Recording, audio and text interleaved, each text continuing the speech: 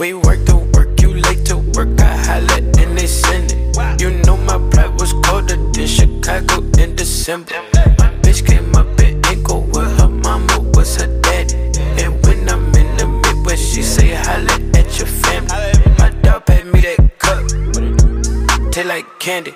My dog out laying them low, ain't breaking no laws, out serving all the rock. Outside, still fucking in the car, still flipping in the car, still shooting at the car. Still hot, but smoking out jar, now I'm fucking on star. What's going on, guys? I am very excited to announce that Philly Sports Trips is now the official travel partner of the You Know Ball podcast. The biggest reason why I've partnered with Philly Sports Trips is really simple. I give them my money, I have a mini vacation that involves the Sixers, Eagles, and Phillies, and I don't have to lift a finger to plan anything. I can party as light as I want or as hard as I want, and Philly Sports Trips takes care of everything that I hate. The planning, the organizing, researching where to go, and I get a 5-star hotel, non-crazy flight schedules, and tailgates that have unbelievable food and booze, and most importantly, it's a douchebag-free zone. These are just some of the many reasons that I am excited to partner with Philly Sports Trips.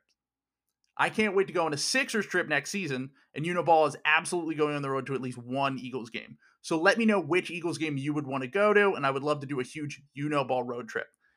Out of all the cities, I'm thinking New York or Chicago, but I want to know what you guys think as well. So tweet at me at TrillBroDude, DM me, comment on the YouTube, and let me know which Eagles game you guys think we should go as a group this season.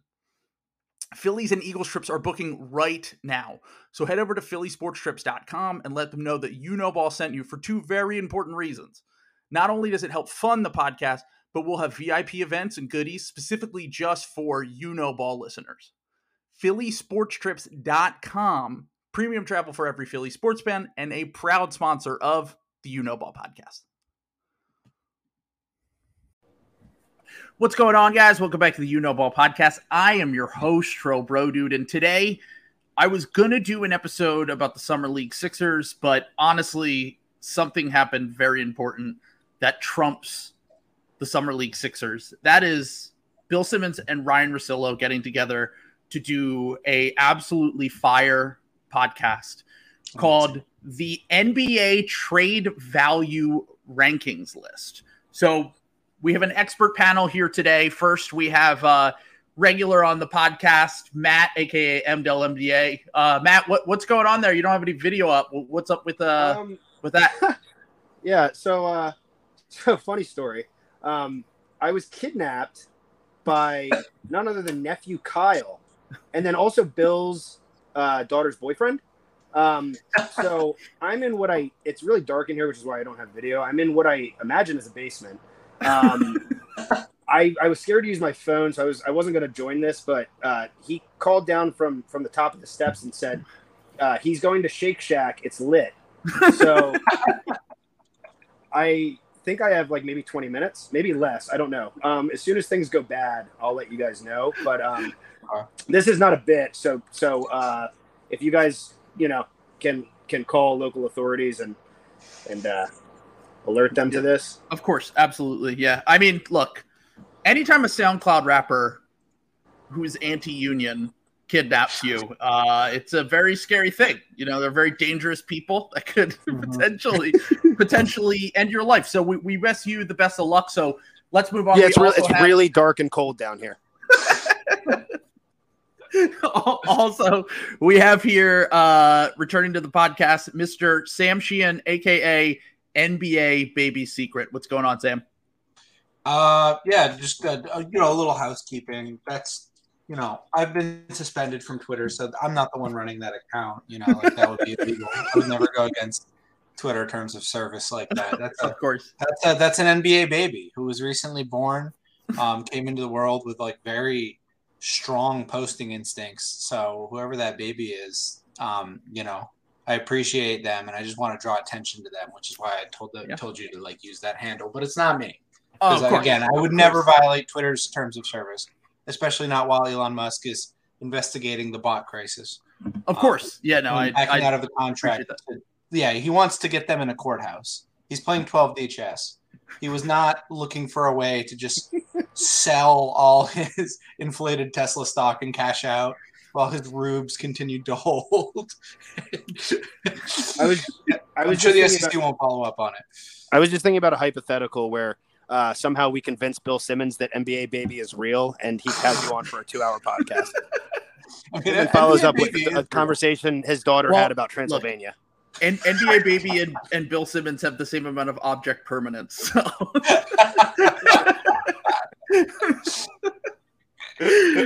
Which is actually a perfect kind of introduction to this list, because this is a list. Actually, Russillo said at the top of the podcast that it kind of elicits these reactions whenever you do like a top 100 list or best young players in the game or NBA trade value, whatever it is. People are gonna have negative opinions back. Seth Partnow, our friend at The Athletic, is like getting like insane DMs and like threats over, leaving, Emmanuel Quickly off the list or whatever. so NBA fans are obviously very normal and, have normal reactions to this. I did think it was a good point that Russillo brought that up, but what the funniest part about it was he was like, it's really hard that people do these lists and, you do this whole thing. And I'm looking at it and I'm like, I'm not sure. And then Bill's like, well, did you like it? And he's like, oh yeah, I loved it. Yeah. He's like the most resistance to yes manning Bill, but he's still yes man's Bill. Yeah, right. He still remembers that it's his boss. Yeah, no, it's like when you like trick a dog by like walking out of the room and coming back in like with a smile on your face, like because they can't like store the memory, like he just like denies Bill in a way that his dog brain like can't like store properly. So. Yeah, he loves to shit all over Bill's ideas. It's like when you text your friend and you'll say something extremely mean, but if you leave that LOL at the end, it makes up for everything, But yeah, so obviously Russillo says, they talk about the list and whatever, and then they get into the honorable mentions. And there isn't a ton from the honorable mentions that I really want to go over because the list itself was more important. I did think one thing that stuck out was why did Jonathan Kuminga get an honorable mention? Can someone tell me? Because Bill knows his name. Bill is just drinking the straw. So here, I have the honorable mentions right here. It was Kyle Kuzma, Jaden McDaniels, Alex Caruso, Nikola Vucevic, Gary Trent Jr., John Collins, CJ McCollum, Ben Mathurin, Wendell Carter Jr., Rob Williams, Seth Curry, Anthony Simons, Dylan Brooks, Lou Dort, De'Aaron Fox, Jonathan Kuminga, and Keegan Murray. How many of them do you think he's ever heard of or actually watched play? So that's the thing. The premise Bill will defend himself with against people like us who are here just circling like vultures, ready to just tear this fucking thing apart because it is stupid, is that, contracts matter, yada, yada, yada. So it can't just be like the best NBA players. I think Bill zags a little bit too much on that in some ways. And also like doesn't adhere to that in other ways. Like the fact that Wendell Carter Jr. and Rob Williams are both on the honorable mention list, and we're going to get into some other names that Bill actually had making his list, is a little crazy to me, to be honest. Wait, who was included that you thought was crazy? For myself, I did a dueling 64 list, and these 4 names just did not make it for me. Domantas Sabonis, RJ Barrett, Josh Giddey, and Tyler Hero. Those guys were all off. Yeah, absolutely. Definitely. And I think Wendell Carter and Rob Williams are better than all 4 of those guys. So, did you say RJ Barrett? Yeah. RJ Barrett might be the one where I could hear the argument for him being on. In the 50s. Yeah. But I'm not a big RJ Barrett fan personally. I think that he's probably getting a little bit too much recognition and clout still from the fact that he was the 3rd pick in the draft, and people can never forget that. But then again, like, I don't know, he's still really young. Maybe he has some more upside. Like, I understand it, but for right now, the guys that you named are around the same age. Will make less money on their upcoming contracts or the contracts that they're currently on than RJ Barrett will on his next, and are certainly better players. Yeah. And I just think I just think RJ Barrett is kind of in that hell zone that like Zach LaVine is still kind of phasing in and out of, where it's like, how good can you really be with this guy as like your dominant scoring option? You know, Sure. like, and the argument back to that would be that at least RJ is really good on defense. So, Yeah. but Zach can shoot and RJ can't really shoot that well. Yeah. So it's kind of like they have their own unique issues. Right. And I just think in general, Bill kind of undervalued bigs throughout this and was like insane with how he valued like the guys who haven't played yet. That's my big thing with this is like I can't wait to get to Jaden. I was gonna say, just don't even include rookies. We haven't seen them play. Like Ben Mathurin and Keegan Murray could end up being fine picks, but you literally just included the top 6 from this draft. You didn't include guys that like you think like. Why are those two on here and Jalen Duren isn't on here? Like, is there any justification for that? Yeah, because he read the list of draft order and he just decided to stop at 6. He literally just included the top 6, which because we know NBA teams are completely infallible and they could never get a pick wrong, possibly. Right. So, all right, my whole thing with the Kuminga inclusion here is like Jonathan Kuminga is more in theory than in reality to me. Like he definitely has the tools. You see the flashes, but like if we're making a list of the most important trade chips in the NBA, Jonathan Kuminga might be able to get you back something decent or might be a part of a star package, but he's not the headliner of that star package yet. And I'm still like, I still have yet to see Jonathan Kuminga do something that's genuinely useful in the NBA. Like he's not a good player. Like he might in a few years be a good player, but everything's in theory now. And I feel like we always do this, especially with Warriors guys, but also with guys who are big, athletic, and they look the part. So like, to me, what I've always said about Jonathan Kuminga is like, I see him as like a Aaron Gordon, John Collins type. Like I see him as like a play finisher who can play some defense. And that's a very useful player, but like we're talking about the best young players in the NBA, and I feel like he should not be included based on what he did his rookie year.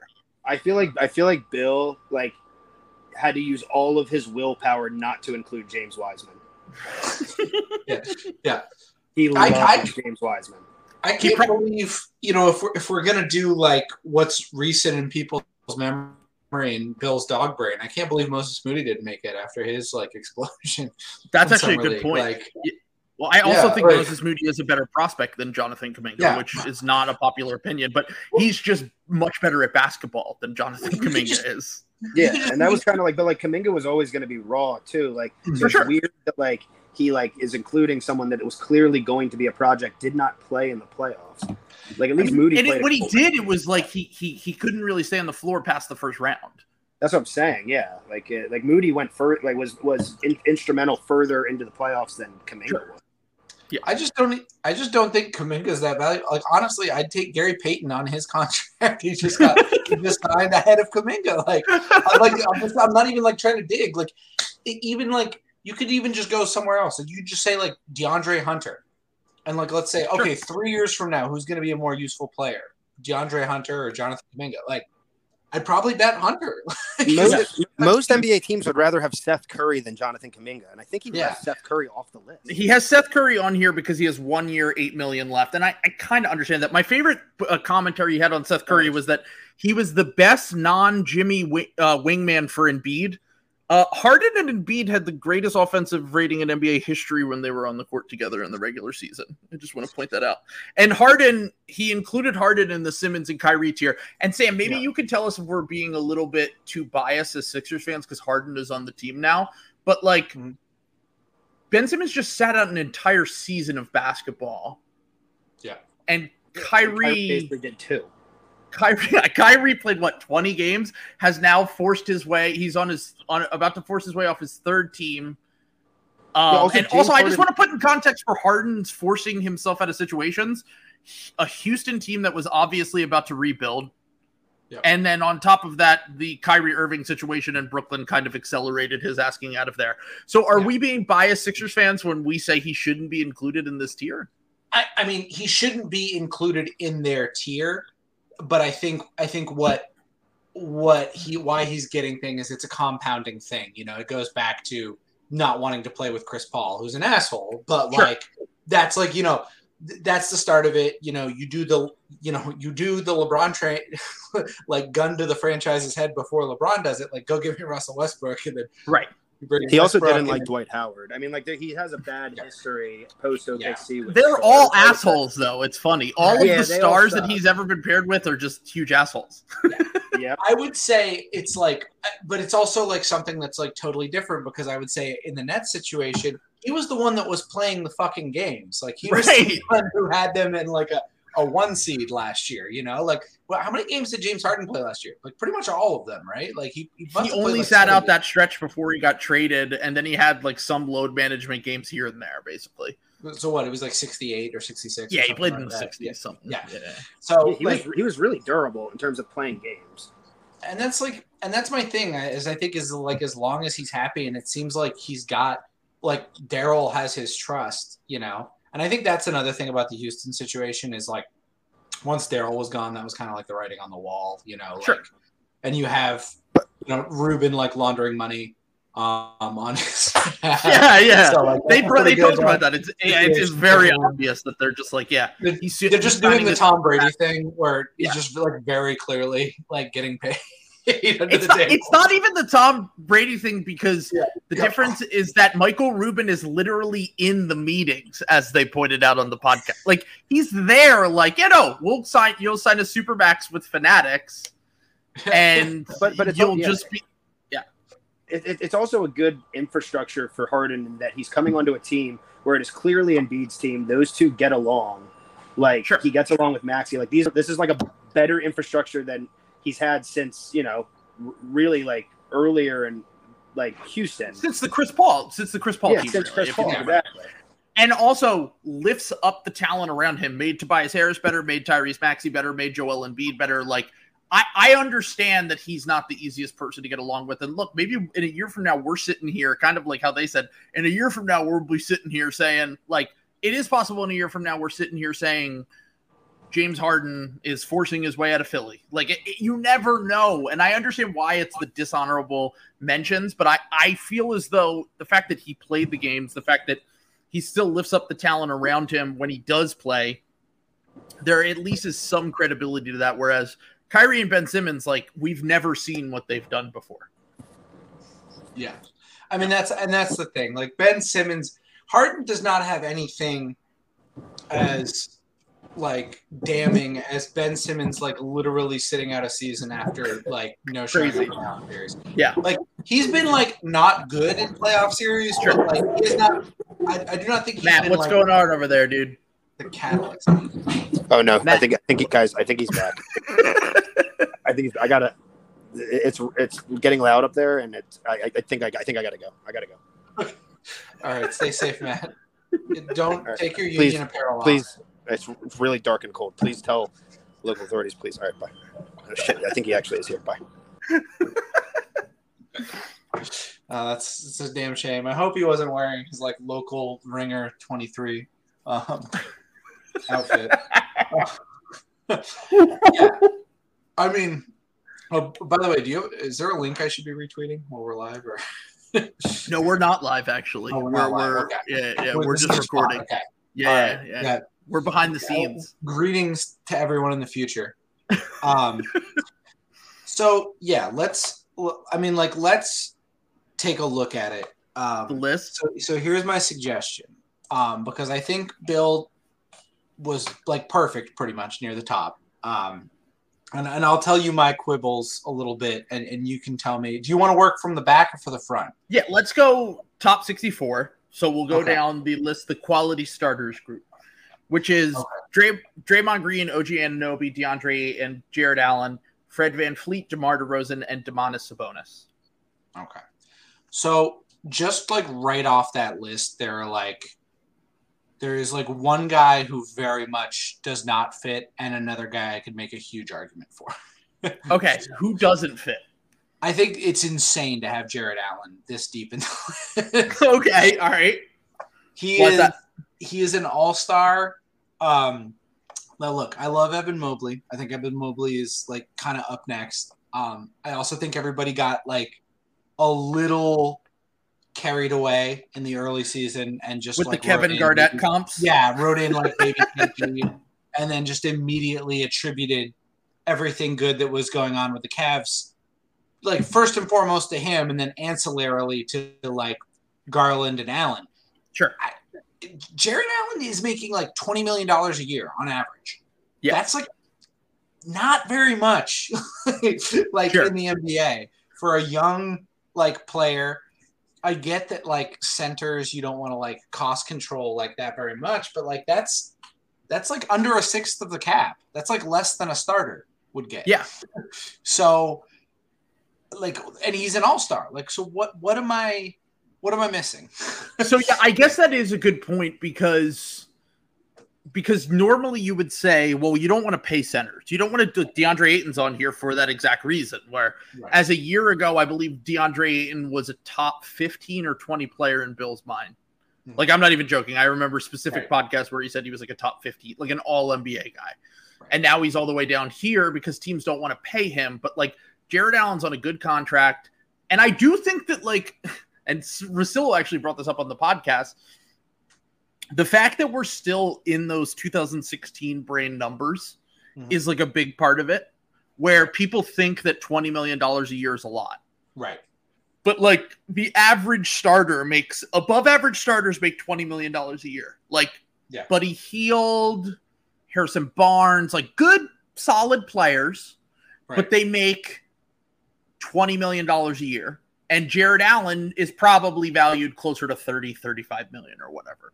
Right. Also, I never understood why one of my favorite Billisms is when he revisits the Harden trade and he's like, I don't know why they threw in Jared Allen. I'm like, they traded for James Harden. Like you have to give up something to get James Harden. Right. I guess, I mean, I guess what I would say is it is weird that Houston didn't seem to want him.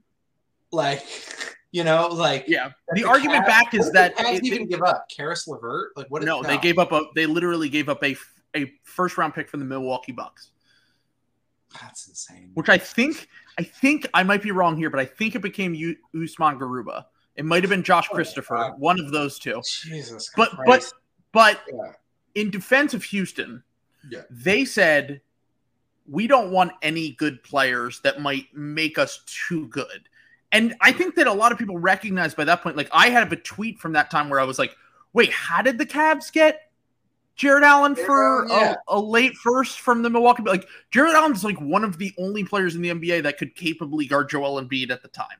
He can't anymore because Joel Embiid's went up a level, but like at the time he was one of the few guys who could capably like hang with Embiid. He was a great rim protector, great lob threat, great, like he's just really good. And I remember being like, what the fuck? Why is he included? And it still feels like based on this list and just based on the general perception of Jared Allen that he is being a little bit undervalued. But I do think that it kind of just goes back to everything we've talked about with centers, which is like God, I sound like a fucking Maury brain person right now, but like it's the market inefficiency of the NBA is just to have a really, really good center that isn't like Jokic or Embiid on like a decent contract, like Rob Williams, like Jared Allen. Like there's a handful of guys who fall into this category. That's true. I would counter by saying they have Al Horford at 30. So the Celtics have like Al Horford at 30, like, but only for one more year. And also Al is one of the rare centers who can kind of hybrid play power forward and center. Well, yeah, and I think that's kind of what's more important here is having like floor space. Like Draymond is like by today's NBA standards, effectively a center because he like really can't shoot. Like he's like a playmaking center, you know, like that is like you want to get him in pick and roll to kind of like facilitate the offense, but like ideally you want him like not at the 3-point line. So okay, but I'll even give you that. Speaking of Draymond, though. Yeah. Speaking of Draymond. Yeah. I know that he had his weird games in the playoffs. Okay. I know all that. Bill didn't even have him on the list. Russillo had to be like, you got to include Draymond. And then they put him at number 64, literally last on the list. the Warriors had the number one defense in the NBA in the regular season and in the playoffs, largely due to the fact that Draymond Green is the anchor of that team. Now, Andrew Wiggins is an important part, I think that there are pieces of that defense that matter, but like Draymond is the engine that makes that defense go. And the fact that he was almost not included on the list is crazy to me. Yeah. I mean, like, let me see. So Bill had like John Collins on his like miss list, right? Like honorable mention. John Collins makes like $2 million less per year than Draymond and is under contract for like 3 more years. Draymond is only like under contract for this year, and then next year he has a player option. And again, $25 million, which sounds like a lot of money, okay? But as like a function of the cap, that's like a little bit more than a fifth of the cap. Yeah. So that's like, if you're building out an 8-man team, that you want like a mid-level starter there. That you want that to be on a championship squad. That's going to be your third man.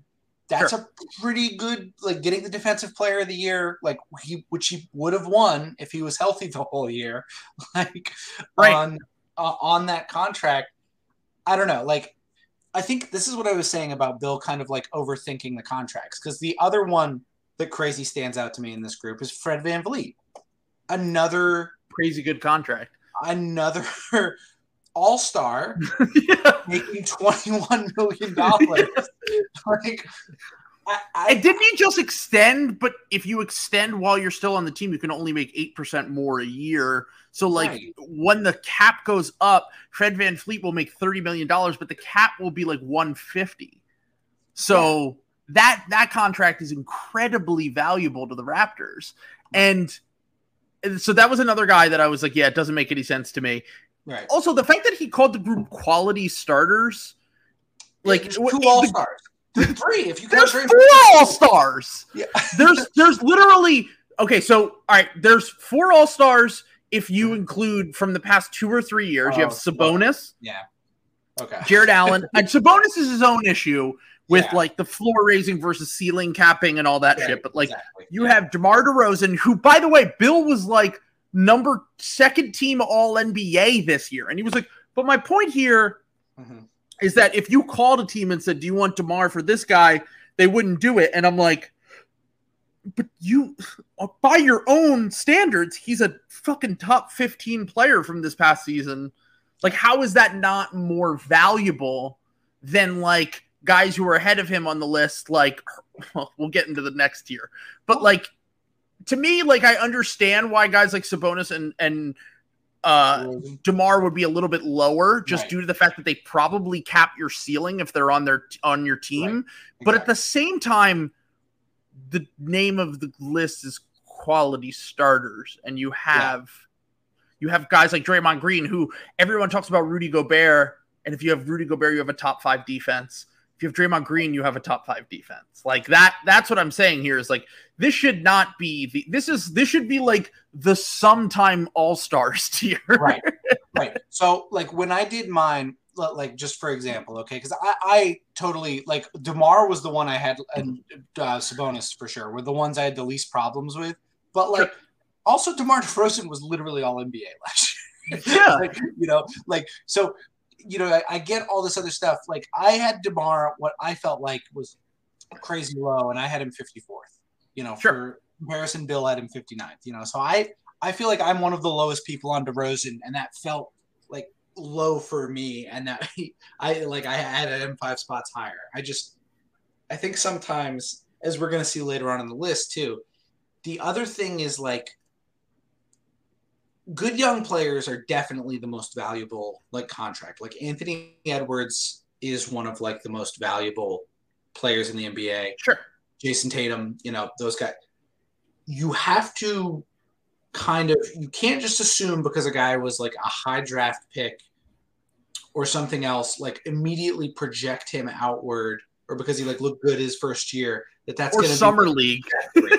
literally for Keegan Murray summer league. Like, I think Keegan Murray is going to be a good player. I think he's going to be like a Harrison Barnes type player. But like, if Tyler you're projecting Hero. off summer league, okay, we'll talk about Tyler Hero when we get there, because that's one that I did not understand at all. But all right, let's move on to the next tier, which is the upside gang. So we have basically a bunch of young players. We have Tyrese Halliburton, Tyrese Maxey, Herb Jones, Jaren Jackson Jr., RJ Barrett, Franz Wagner, and Josh Giddey. So to me, there's one insane inclusion on here. There's two insane inclusions. One for the right reason, or for the wrong reasons. Actually, both for the wrong reasons, but for an opposite directions. So Herb Jones inclusion on here, we'll get to that in a little bit. But Franz Wagner, literally, in my opinion, was just as good as like every rookie in this class. Like, just as good as Mobley,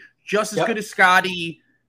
Like, why is he 52nd on a list of 64 players when all of those guys that I just mentioned are in the top of this list? That's what I didn't understand at all.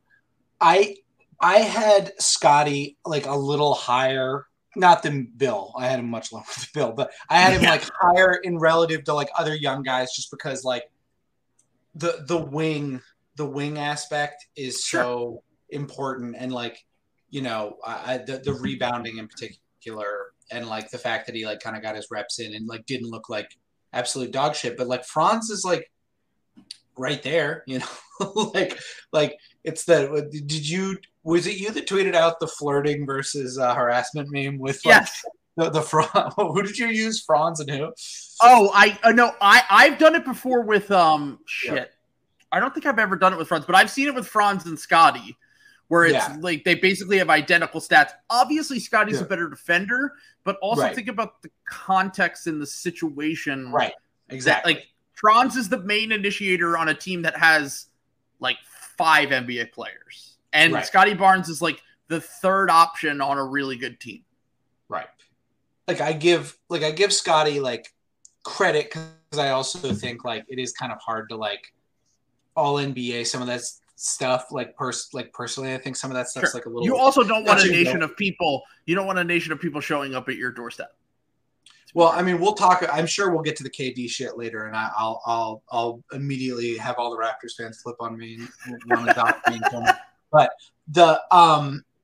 but I just don't think like you know, for example, here's something. I had Franz 44th.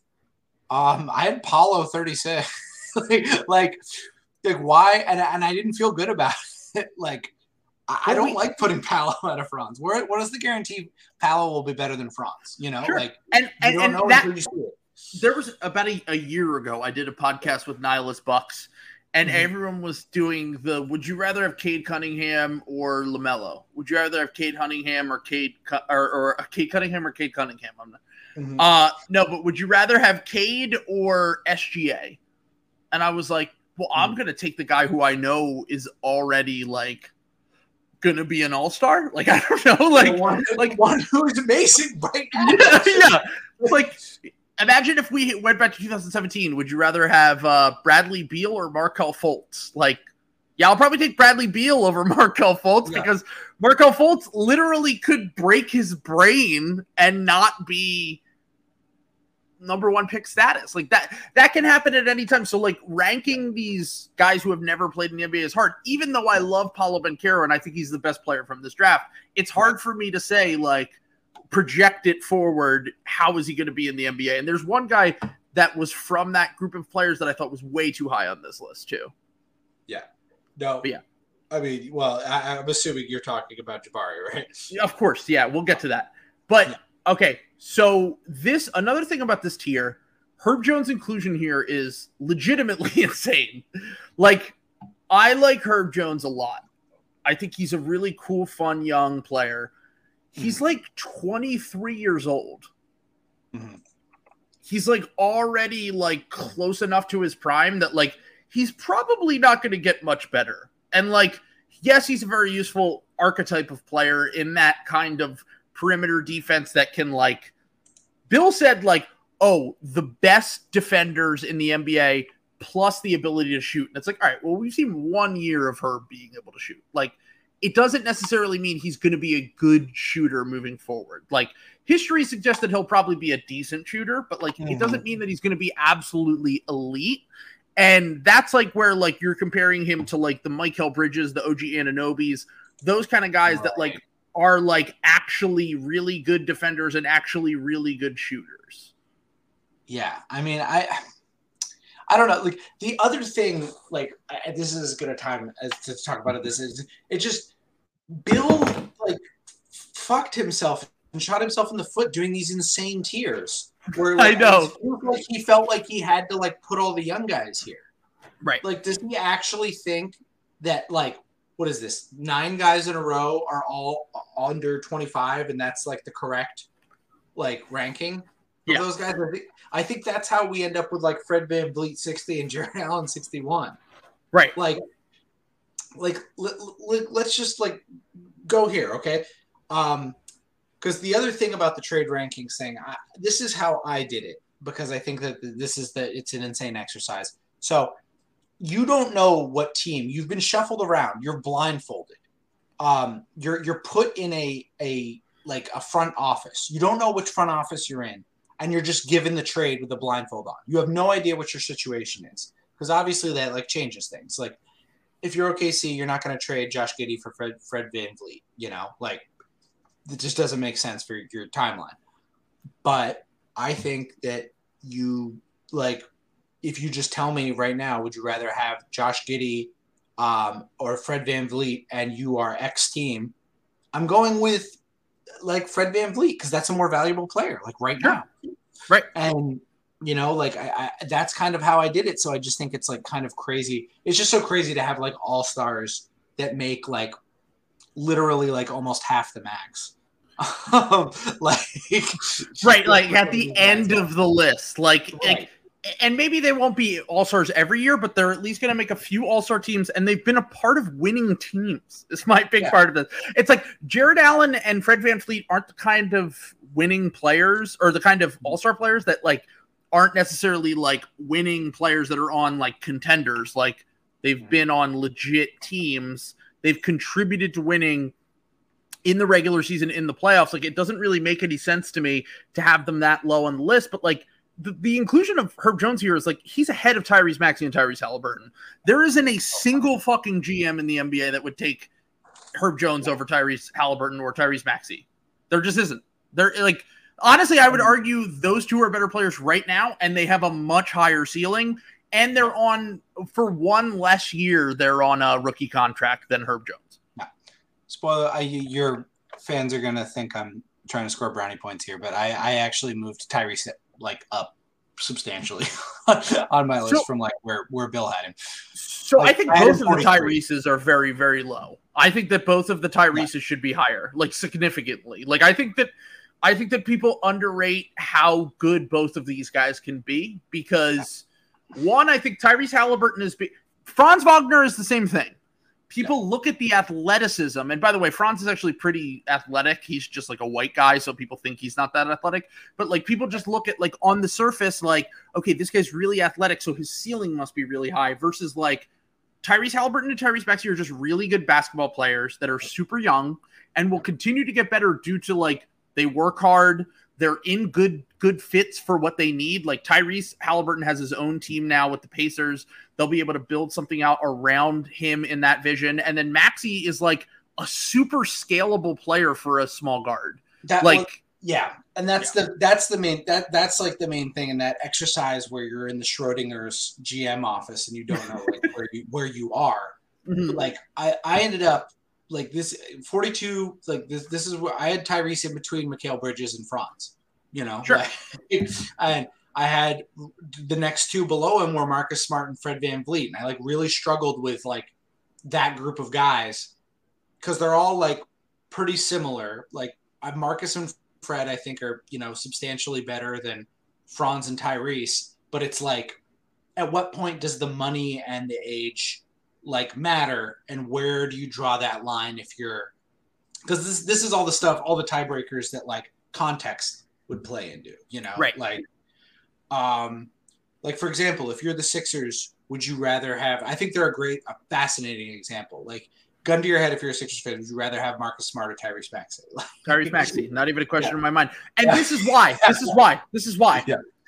I think Marcus Smart is awesome. I think he's, if anything, he's a little bit underrated. It's funny where he would be included. Like, he just won Defensive Player of the Year, and it was like earned. Like, he's like one of the best defenders in the NBA. He's underrated offensively. Fantastic. He would actually be a really good fit next to James Harden.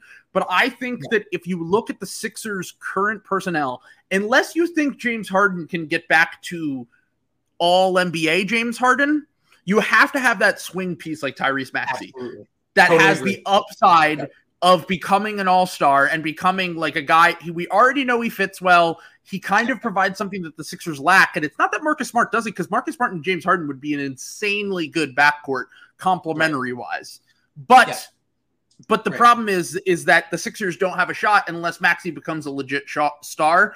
And as good as I think that you could argue Smart has maybe a star level impact, but I don't think that he's going to be the second or third guy on a championship team with Joel Embiid as the best player and James Harden as your second best player. Yeah, and I mean that, and that's just like where you have to come down. Like that one was like so fascinating. Franz too, Mikal Bridges, Fred, all those guys. Like that was like a tier for me.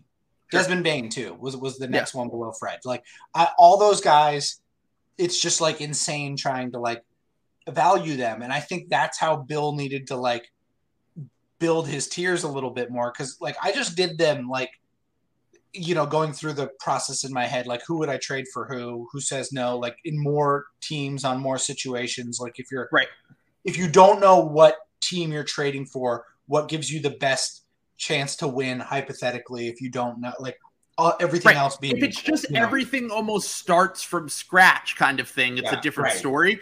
But I also think that, like, would you rather have Josh Giddey or LaMelo Ball? What an insane question that was asked on this podcast. I mean, I told you I dropped. I mean, they're just insanely high on Giddey. I mean, I get it. Like, he's good, but like, he's very good. Like LaMelo again, almost made an All-Star team. Was he an All-Star sub? Like he made the All-Star team. No, he made the All-Star team. Yeah, he just like, I think he just like straight up made the All-Star team. He might have been the first substitution actually, because Jimmy Butler was out or something. But like, no, it wasn't Jimmy Butler. There was someone else. It might have been Kevin Durant, and they put LaMelo Ball in. But long story short, LaMelo Ball is an all-star level player with potential to be an all-NBA player, and we already know that. Bird in the hand, LaMelo Ball on his rookie contract, still 1 year different than. And I do think that this is where something with Trae Young that we'll get into later is like, they just hate LaMelo's style of player. Like they've always hated this player, this kind of player where it's like they're viewed as like heliocentrism, like heliocentric chucker, whatever it is. Whereas like Josh Giddey plays like a what's the undertones here? He plays a very much fail guy. Yeah. He's a hard worker, smart player. But my whole thing here is like, look, Josh Giddey, I think if the shot ever comes around, will be a very, very good player, potentially an all-star player. Yeah. But at the same time, like, we already know LaMelo is that. And I think that what LaMelo is now to me is similar to what Josh Giddey's ceiling is. Right. And it's insane that question would ever come up on this podcast. Like, to me, the Tyrese Maxey for Marcus Smart one is a little bit more interesting because of team situation. Right. And like where your team is, how you can extend your window, what your window is, all that shit, what your situation is. Whereas LaMelo Ball for Josh Giddey. Yeah, exactly. Right. Yeah. LaMelo Ball for Josh Giddey is like not even a question. We need to get into the next tier because I have something here that we'll talk about in the Ginobili's tier, which is the playoff guys. Yeah.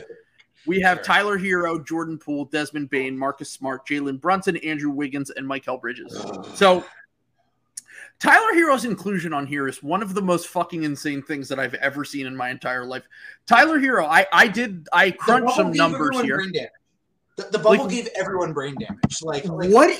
Tyler Hero, I would argue I wouldn't even want to have Tyler Hero on my team if I'm trying to build a championship team. What you do, especially if he's like pissed he's not a starter. Like, all right. Yeah. Like if he wants to be Jordan, if he wants to be Jordan Clarkson or like a worse version of CJ McCollum, sure, fine. Right. But if he wants to be the guy, there's no way I'm trading for Tyler Hero. I just want to bring you the Tyler Hero playoff stats since the bubble. Are you ready for this? Yeah, let's hear what Macklemore Jamal Crawford got up yeah. In the playoffs here.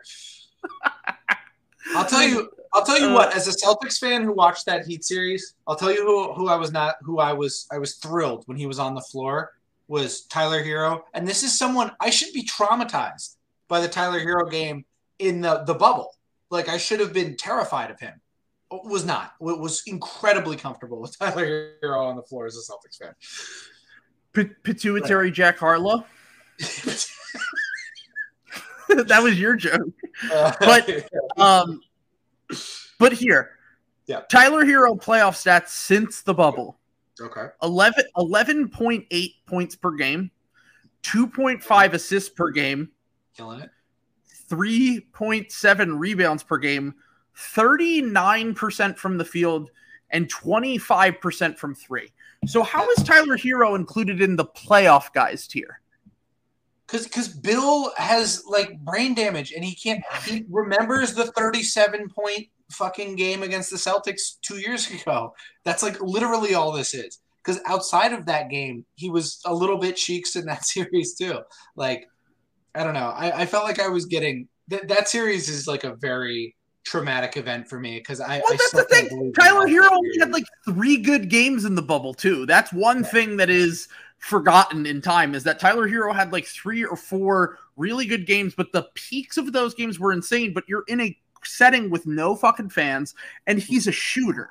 So like, yeah, I think it's going to benefit him a little bit if he's in a no fan environment and he can just shoot with no fans in the stands. And he shot way above his head from mid-range, from 3, and it inflated his stats to the point where people really think he's like a playoff performer now. He was terrible in the Hawks series.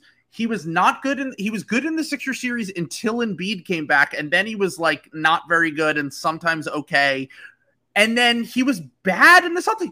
You brought it up. They faked an injury for him. They convinced. Did. They were faking injuries left and right. Jimmy Butler's injury is like so funny. Like, you watch Rob Williams, like literally just looks like he's been shot 6 times and is like doing his best. Jimmy is just fucking spry, bouncing off guys.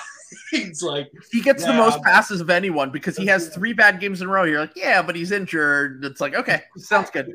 Thank you. He scores like 40 and has like one of the best games of his career. And that's all anyone remembers, which is actually kind of fucking brilliant.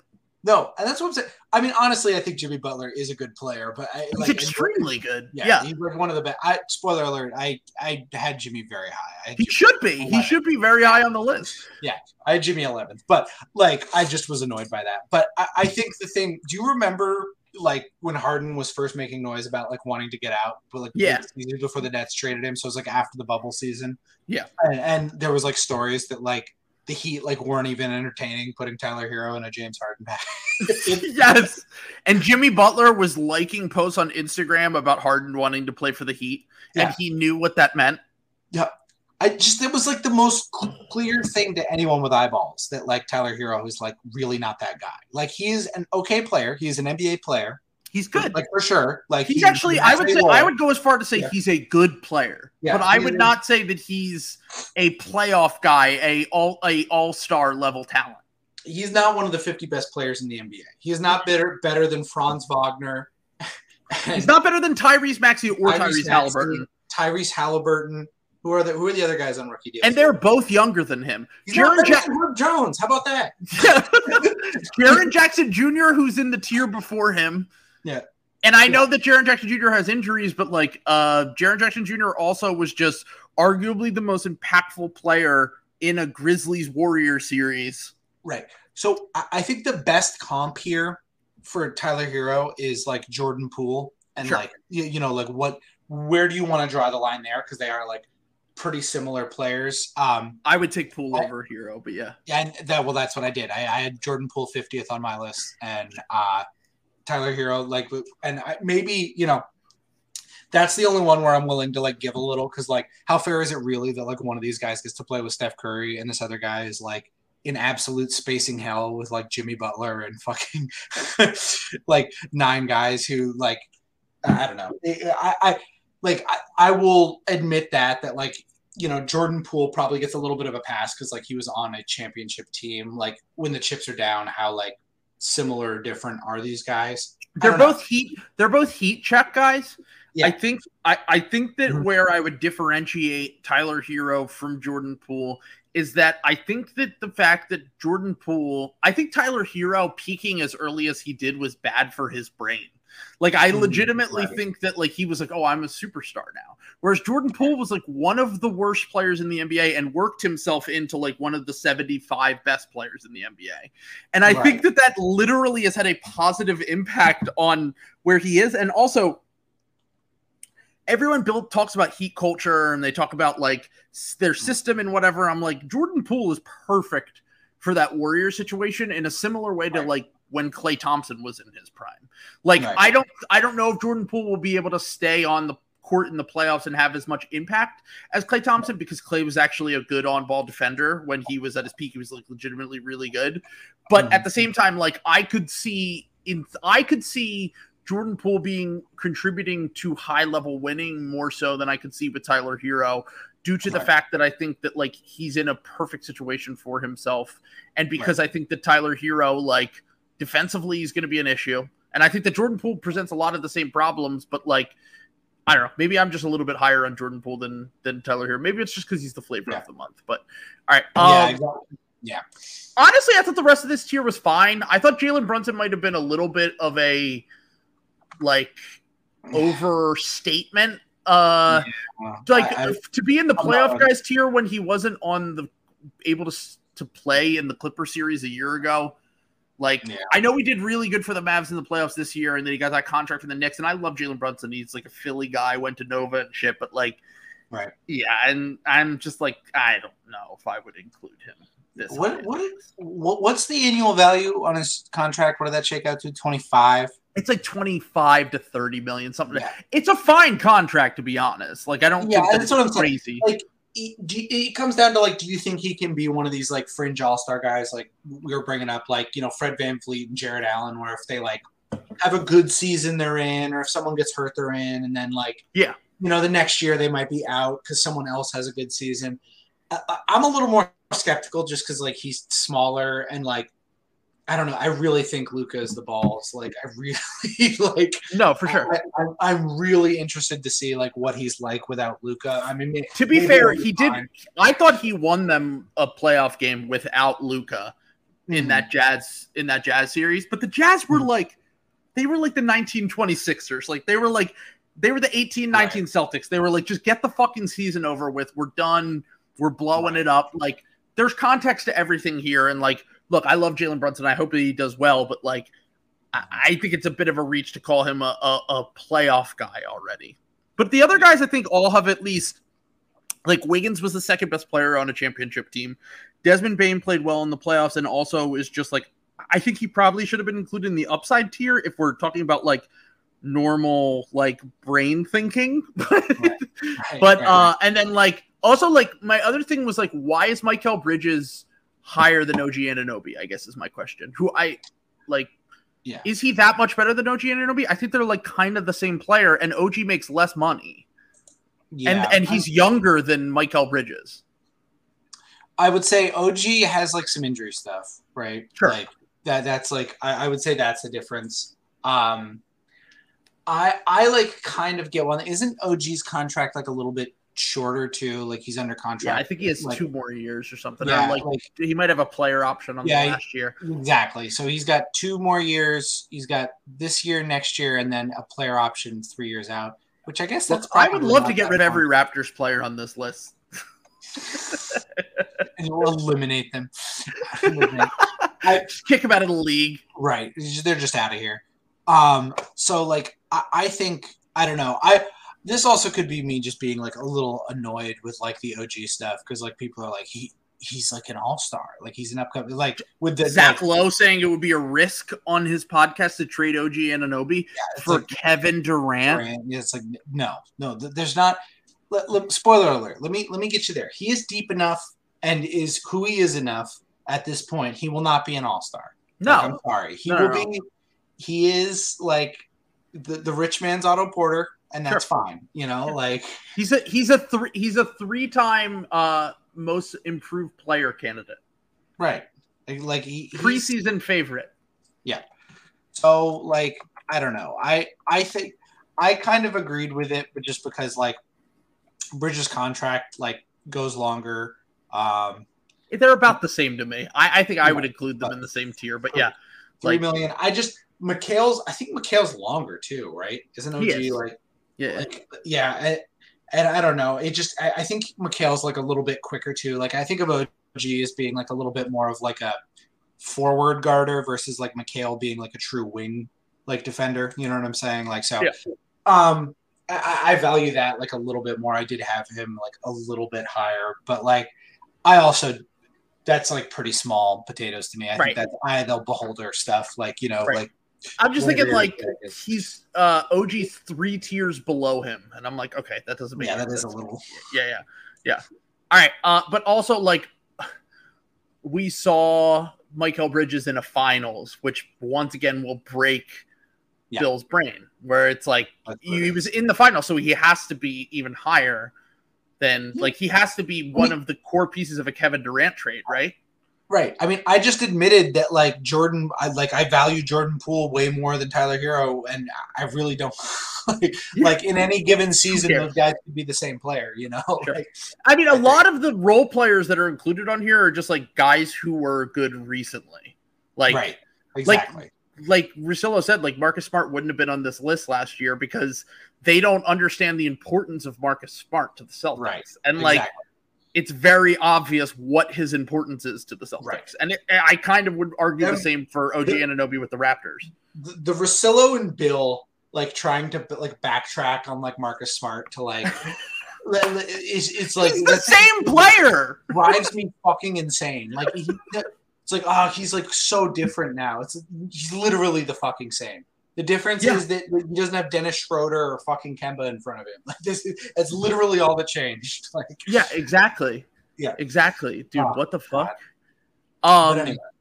So let's move on to the next tier, the Westbrooks, which is the regular season guys. Bill loves to take digs at Westbrook. It's hilarious. So we have 43 Bradley Beal, 42 Shai Gilgeous-Alexander, 41 Jaden Ivey, who has not played a single regular season game in the NBA, and 40 DeJounte Murray. This is truly insane. Okay, like first off, I'm gonna say this right off the cut because I was looking at this is another like harassment versus flirting, the beholder thing. Okay, where like are Shai Gilgeous-Alexander and DeJounte Murray like very different players?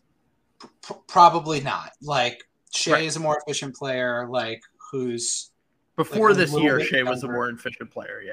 Yeah. And overall too, I think DeJounte's at about career 53 true shooting percentage. Yeah. He's not the most efficient guy.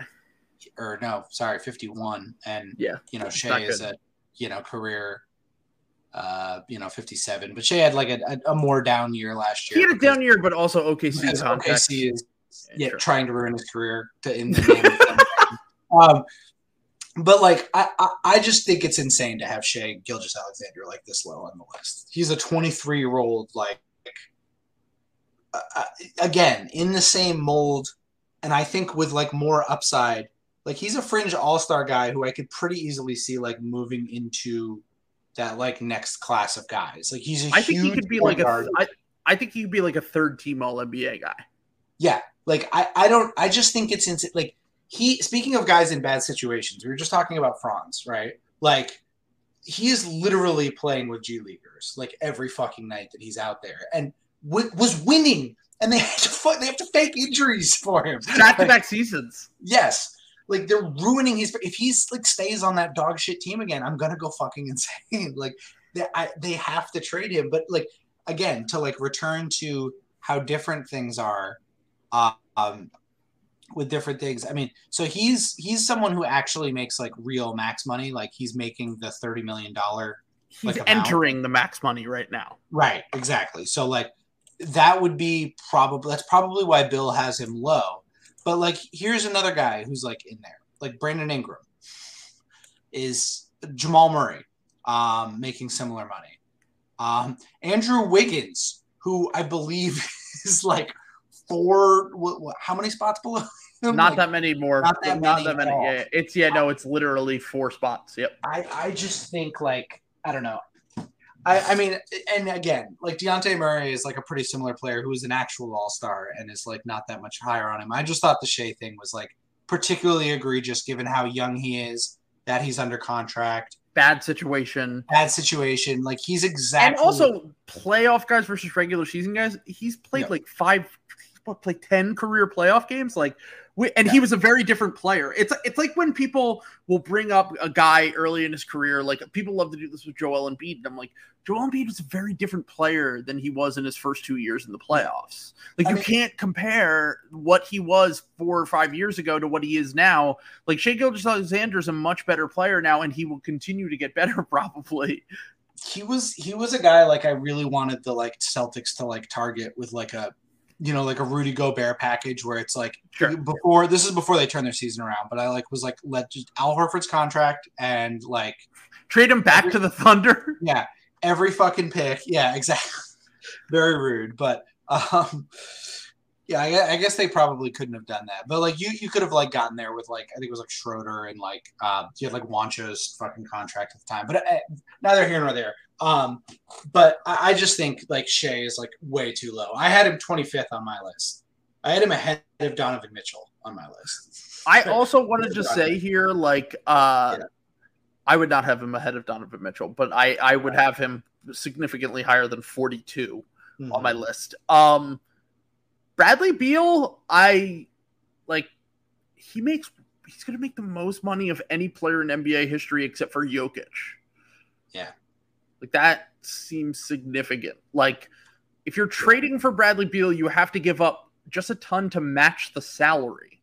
Like, that's the biggest thing for me is, like, if we're talking pure trades, like, you have to give up a lot. And, like, I understand he's a very good player. He's probably a top 30 player. But, like, the fact that it takes so much just to get him in the first place, he gets to pick where he wants to go. So, like, I guess he'll have to give up a little bit less because he has the no trade clause. But, like, I'm almost like Bradley Beal should be lower, which is crazy to me because he's 43. But like, I would not want to be stuck with that contract. I think that it has significant downside. I'll say that much. Right. I will say that I think I agree with what you said. I did end up moving him up a little bit, but I think he's very good. He's a very good player. I did end up moving him up a little bit, but like, you know, I think all of your points are like pretty salient. I also think he's going to have a little bit of a bounce back here, but I think what you just said about Brad Beal can be like tripled for when we get to the next tier, Damian Lillard. Like, absolutely. Yeah. Like, I think that's the worst example because he's making, I think, even more money for longer and is older. He's going to make $60 million in a few years. Yeah. I mean, which once again, when the cap goes up, it won't be as much, but $60 million is still $60 million. Like, that's like going to be at least almost a third of your salary cap, even if the cap goes up a bunch. Like, it's a lot. It's a lot of fucking money. And so that's Matt is back. Matt, are you there? Are you there? He's been freed. Matt has been freed. Wow. Matt has escaped. How you doing, bud? He got back and he said it's chill and don't worry about it. And then he let me go. I hear that. Shut up. That's how, you know what? I probably should have told you this, but that's how a lot of like cousin Kyle's like kidnappings go. I know a lot of girls who have been kidnapped by him, and they say that that's usually how it goes. So. He just like he went to Shake Shack for 40 minutes. He came back. He said it's chill. He told me not to worry about it. That's awesome. Nice, dude. Congratulations. I'm glad you're glad to see that you're safe and home, dude. Yeah. No, it's honestly chill. I'm not worried about it. So we're about to transition into the sorry he's worth more to us than to you tier, which is Chris Paul, Damian Lillard, Chris Middleton, Jamal Murray, LeBron James, and Donovan Mitchell. Okay. They spent like 35 seconds talking about LeBron James at 35. That is insane. I know LeBron is 37. Yeah. I know he's on his contract. If LeBron James went on the trade market right now, every single team would be twerking. Okay, so hold on. He literally justifies, because Rudy Gobert's in the next tier. He had Rudy ahead of him because he knows he went for a lot in a trade. What do you think LeBron would go for in a trade? And I understand he has 1 year left. Yeah. But it would be the biggest trade haul. He would pick where he wants to go. That is the LeBrons, the KDs, they're gonna get massive trade hauls back, and they get to pick where they want to go.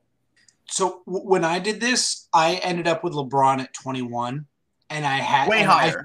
I felt sick about it. No, but I was like, do I really want to do this? I had him in between Brandon Ingram and Cat.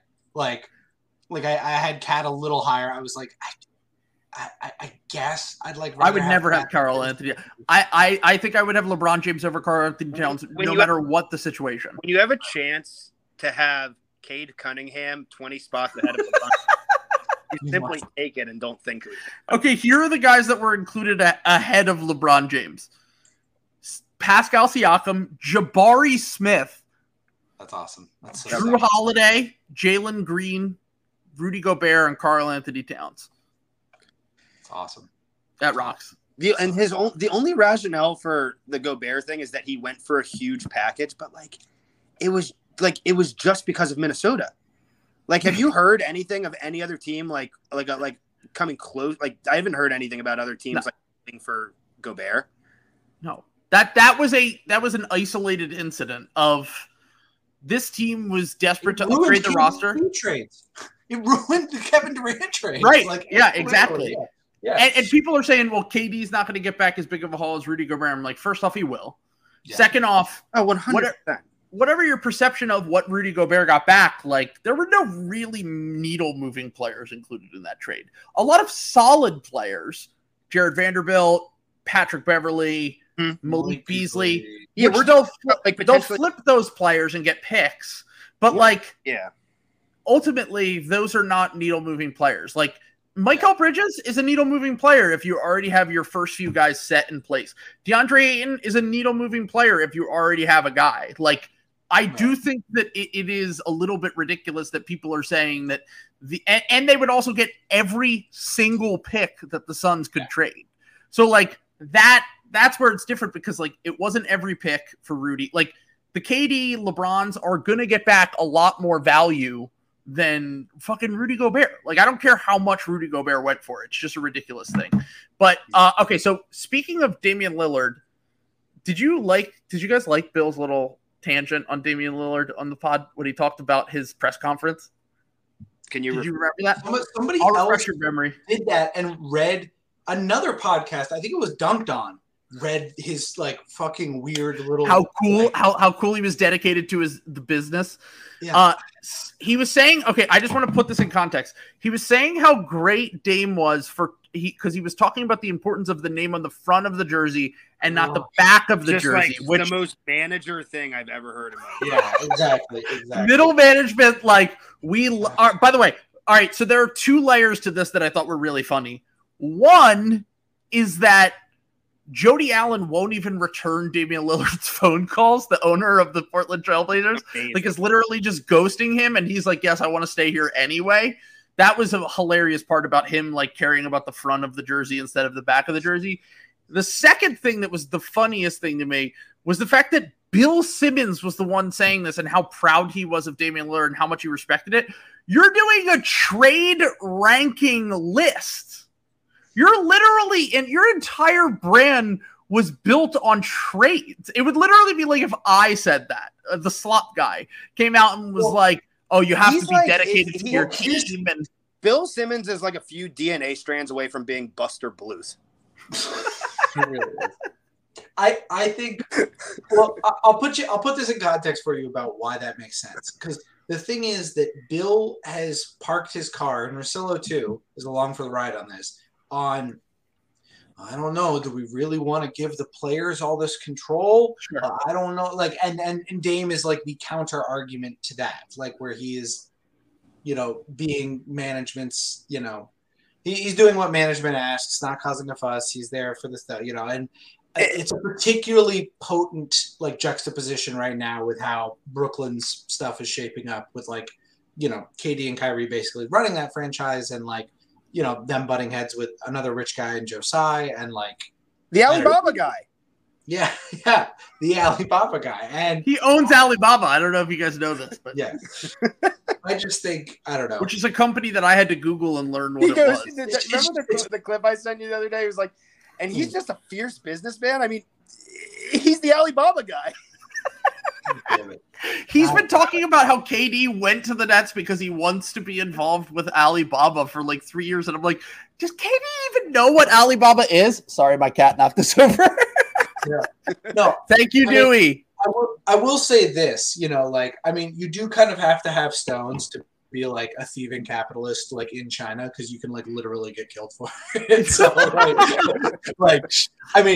Kevin Durant, he's like, you're nothing to me, Kevin Durant. Yeah, I will step to Kyrie Irving. I went toe to toe with G. Yeah, this is the man who did land like this is like the country that did land reforms, and this man is like not scared. So like, in that way, he's like built of sterner stuff than like American billionaires. Like Cuban like throws a hissy fit whenever someone says that like, but whenever anyone points out that he's like just has a sexual harassment club, like exactly. He's like, how dare you? Yeah. He's like, I've not stood toe to toe with the Chinese government in the same respect. Although I will say, Cuban might get murked for his new pharmaceutical company. I'll say that much. He's selling it at cost. He's selling pharmaceuticals at cost. I'm like, you might be on a list somewhere, bud. Mm-hmm. The Sacklers are gonna have you bagged up, brother. You gotta watch your back. But going back to like Bill, like being obsessed with like the name on the front of the jersey, like it really like ties into his podcast with Kevin Wild, who I don't know who that is, but he's always comes on Bill's podcast. Who is this guy? Why did he just start coming on? It's got to be like a cousin. Like no, it's an old Grantland guy. Is it a Grantland guy? I think he was like an ESPN Grantland guy. But like he does these like half-baked ideas, and that's his like segment he does when he comes on Simmons Pod. And the other day I sent you the clip, and I think you saw it as well, Sam, where like it's like the last dance, and it's like we'll really stick it to ownership. Sticking for one more year, you'll really stick it to Josiah if you guys win a championship. Yeah. Oh, I made him billions. Yeah, if you want to show your working so hard, you idiot. If you want to really ruin your manager's day, buckle down, work really hard, and like do record profits. That'll show him. Karl Marx, that's like the first page of the Communist Manifesto. He's like, do a really good job sticking it to Madrid by winning. Work hard, own your boss, literally. Yeah, don't cause a fuss. Put your head down and just get all the work done quick and cheaply. He's like staring. He's like staring like directly at Michael Bauman as he's saying this, and like rubbing a knife against his cheek, licking the blade. God, he's like, oh God, don't we hate unions? Oh God, yeah, fuck. Shout out to Bowman, by the way. Anyways, Damian Lillard. Damian Lillard's a simp. Moving on. Yeah. Bill hates unions so much that he has the most divorced guy ever on his podcast.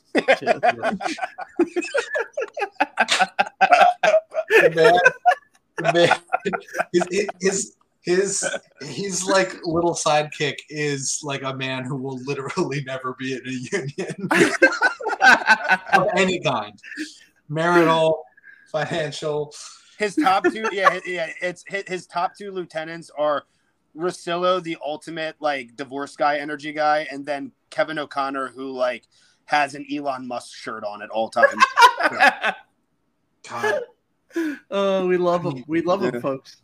KOC really is like dark, like the light version of Dean on Draft. Like they really are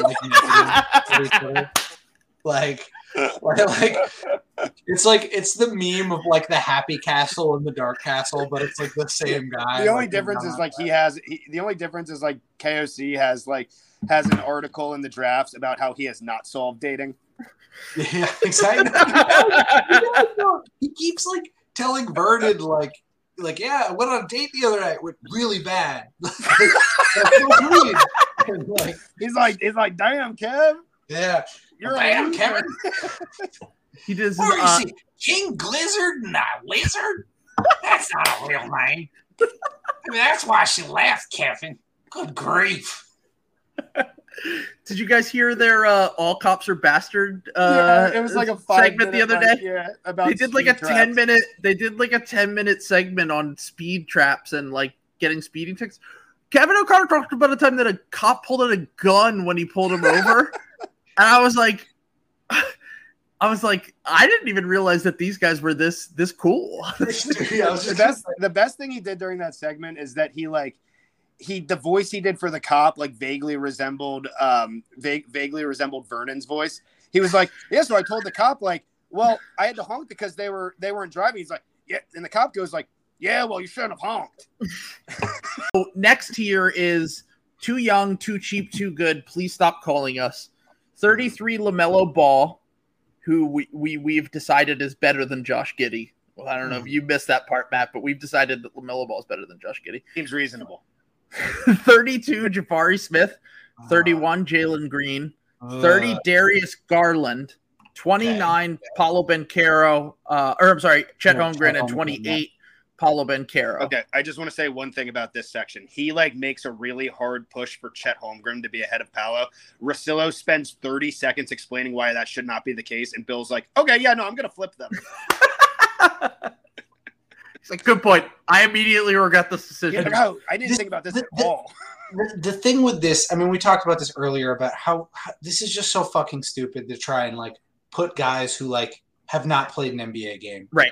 Like on this, like that's why the draft is like kind of a fucking crapshoot every year, is because we don't fucking know. Like we have like a little bit of summer league data, like like Chet. I feel like I guess a little more comfy about Chet because it looks like he's going to be able to shot block. I feel like, but also Paulo's fucking dominated in the. I feel like Bill wrote that section after the one Utah Summer League game. And I don't think he Chet looked amazing. And then he just had to like fight for Chet. Right.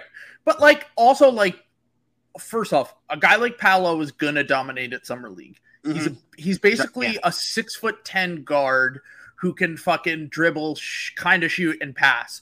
It was like why Ben Simmons was good that 1 year. Exactly. Like even if I think that Paolo is the better prospect than Chet, I'm not taking anything from Summer League to say that he's definitively going to be a better NBA player than Chet. Like you just can't take anything from it. Honestly, Jabari Smith could still be probably not, but like, he'll be fine. He'll be fine. He played well today. Yeah. Here's the thing with Jabari, and this has been my whole thing with Jabari. Everyone loves to blame Jabari's guards for when he does bad, but the reason why that is the case is because Jabari cannot dribble. Yeah, he can't do anything. He's literally like he's just like a prove that you can make the finals with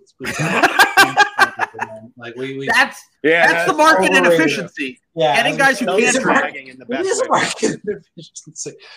Nobody realized Jaylen Brown can't dribble for like what he's been in the league 7 years now. The Warriors finally figured it out after 3 games. But no, like kind of just going back to the Jabari thing, like I think it's fine to be high on Jabari as a prospect, but this is a perfect reason of why.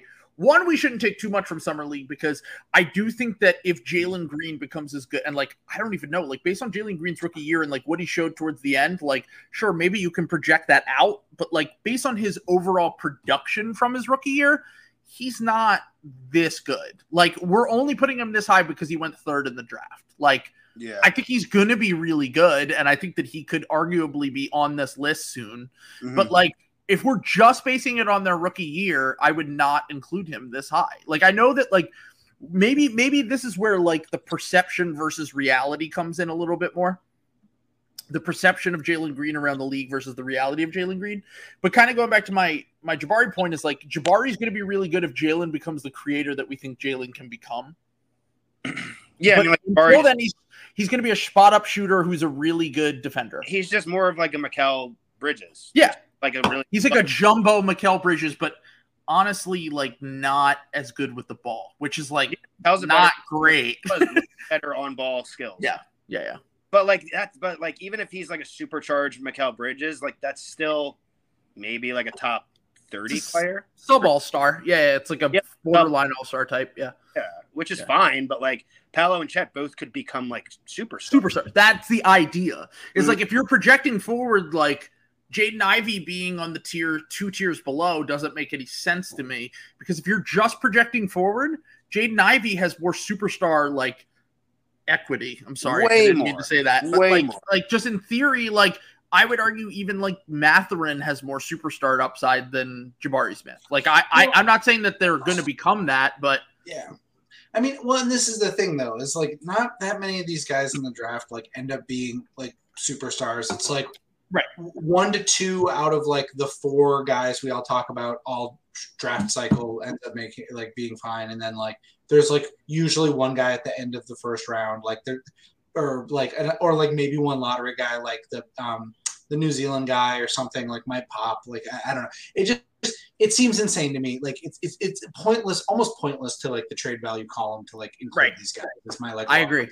Until we see them, as Russillo kept bringing up, until we see them, I just wouldn't even include them. Like that's kind of my thing. It's like you never know when you can have a Markelle Fultz situation where a guy looks like the best player in the draft and then his brain breaks. Like that just happens. And also, sometimes. if they had released this like in the same exact time in 2017, they would have had Markelle Fultz in the top 15 30. Because he was amazing. The first he was one of the best prospects. Yeah, exactly. But he like was so good in summer league for that opening stretch. Like the shot still looked fairly normal, not amazing, but like he didn't break until that injury happened. Also, I just want to say the last thing that I will say here is that Darius Garland being 30 and Evan Mobley being top 10 makes no fucking sense to me. Like I like Evan Mobley a lot, and if you're projecting forward, but like it's what Sam talked about earlier. Like Darius Garland is already an all-star with all NBA potential. Like it's because he was it's because he was a Mobley guy in the draft. Like Bill gets like just like most people gets like married to his takes, and he just he decided he was going to be a Mobley over Cade guy. I think just like by rolling like literally like flipping a coin.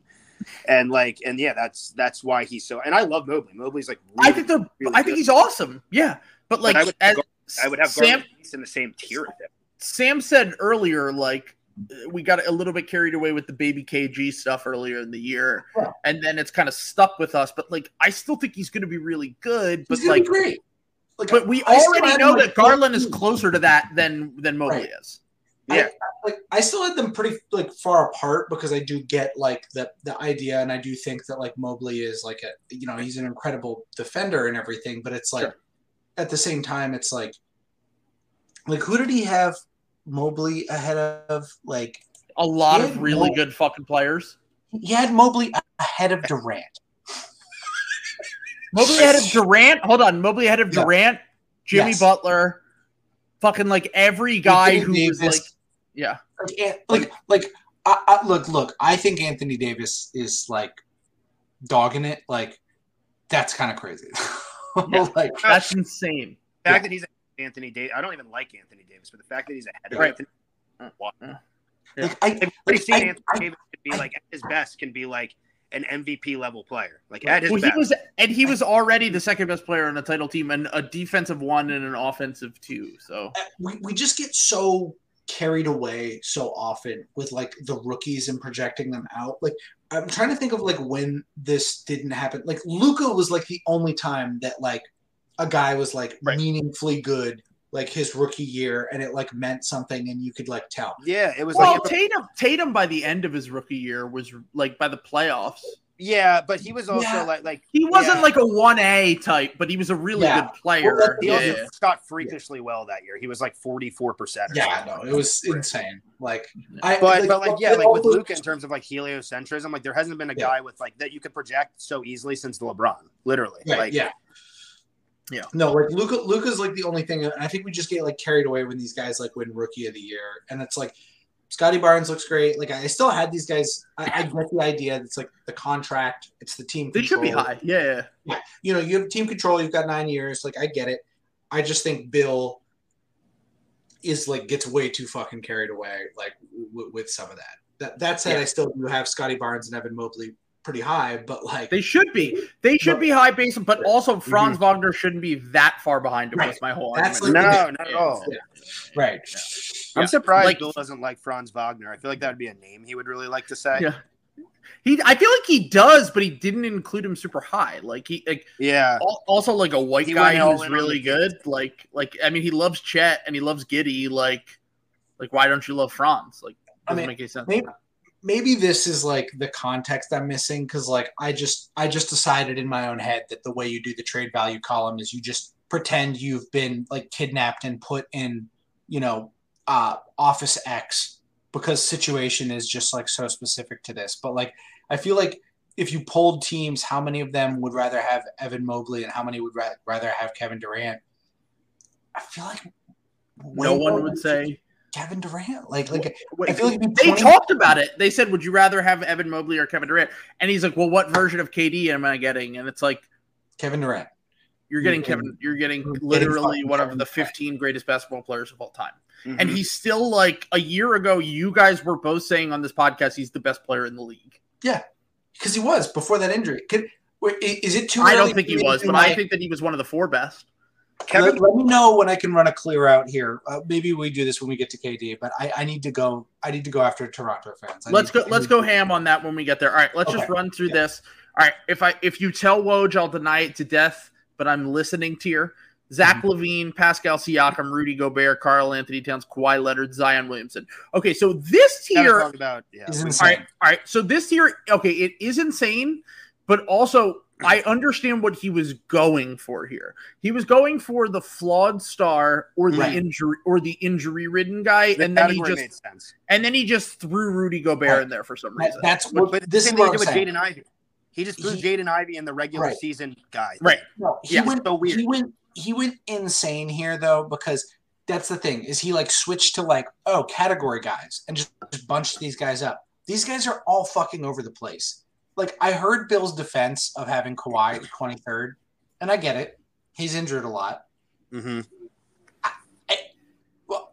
Zach LaVine, he's like 3 spots ahead of Zach LaVine and Pascal Siakam. No sense. I'm sorry. Zach the entire NBA wouldn't light on fire if Zach LaVine became available, but it would if Kawhi became available. Exactly. If you call it, I get that he does have Kawhi higher, but do you have any idea how fast the Bulls say yes if it's Zach LaVine? Immediately. Also, they literally said on here, Bill is saying that he said on the podcast that the Raptors might not trade Pascal Siakam for Kawhi Leonard. Is it false? I feel like they would have to have for the guy that won them an NBA championship 3 years ago. Yeah. Is Pascal even younger than I don't even think he's younger than Kawhi. They're around the same age. Yeah. Because Kawhi's 30 and I think Pascal Siakam's 27. 28. Yeah, he's almost the same age as Embiid. Yeah. They're similar age. Do we want the 3rd best player from that championship team, or do we want the 1A best player? Also, the 1A who in the last playoffs, by the way, was until he got hurt, once again one of the top 5 players in the NBA. So that's my thing. Do we want the All NBA guy who, when he really fucking kills it and he has an amazing season and a bunch of other wings get injured and miss game play threshold is 3rd team All NBA, or do you want a guy who half the time when he plays is 1st team All NBA? It's literally one of the undeniable 30, 40 best basketball players of all time. Pascal's peak is 3rd team All NBA. That will be his peak. My whole thing with Pascal, to me, this would be the complete parallel to the DeMar DeRozan trade. Pascal Siakam is a 3rd team All NBA guy. When he's your number 1 guy, your ceiling is significantly lower when you have him. If you can trade him for a real superstar or a legit star, you should absolutely do it. You're stepping on my toes here a little bit with my Toronto segment. Okay, I'm sorry. I apologize. I'm gonna believe me. Pascal is gonna come up, and the idea of who needs to be acting with urgency here in a KD trade.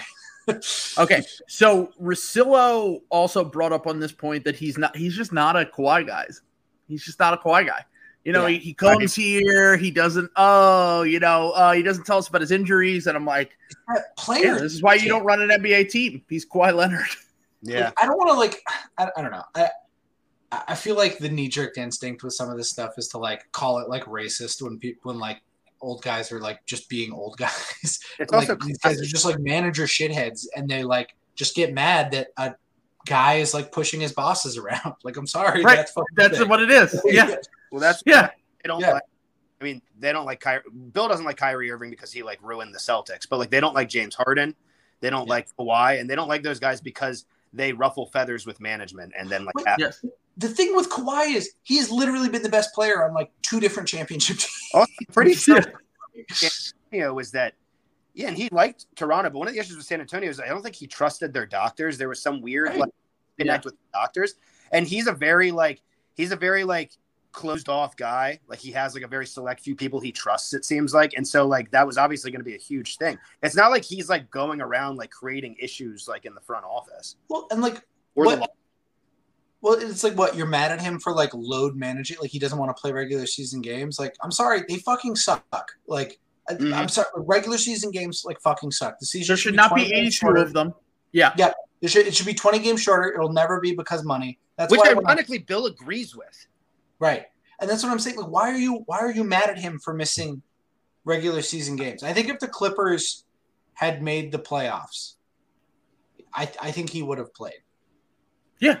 Yeah, And I also think that Kawhi Leonard, had he not gotten injured in the last playoff series that he was in, and look, the injuries are a real thing, but like if he had not gotten injured, they're going to the finals, and they could win the finals. If Kawhi went on the trade, how many years does he have left?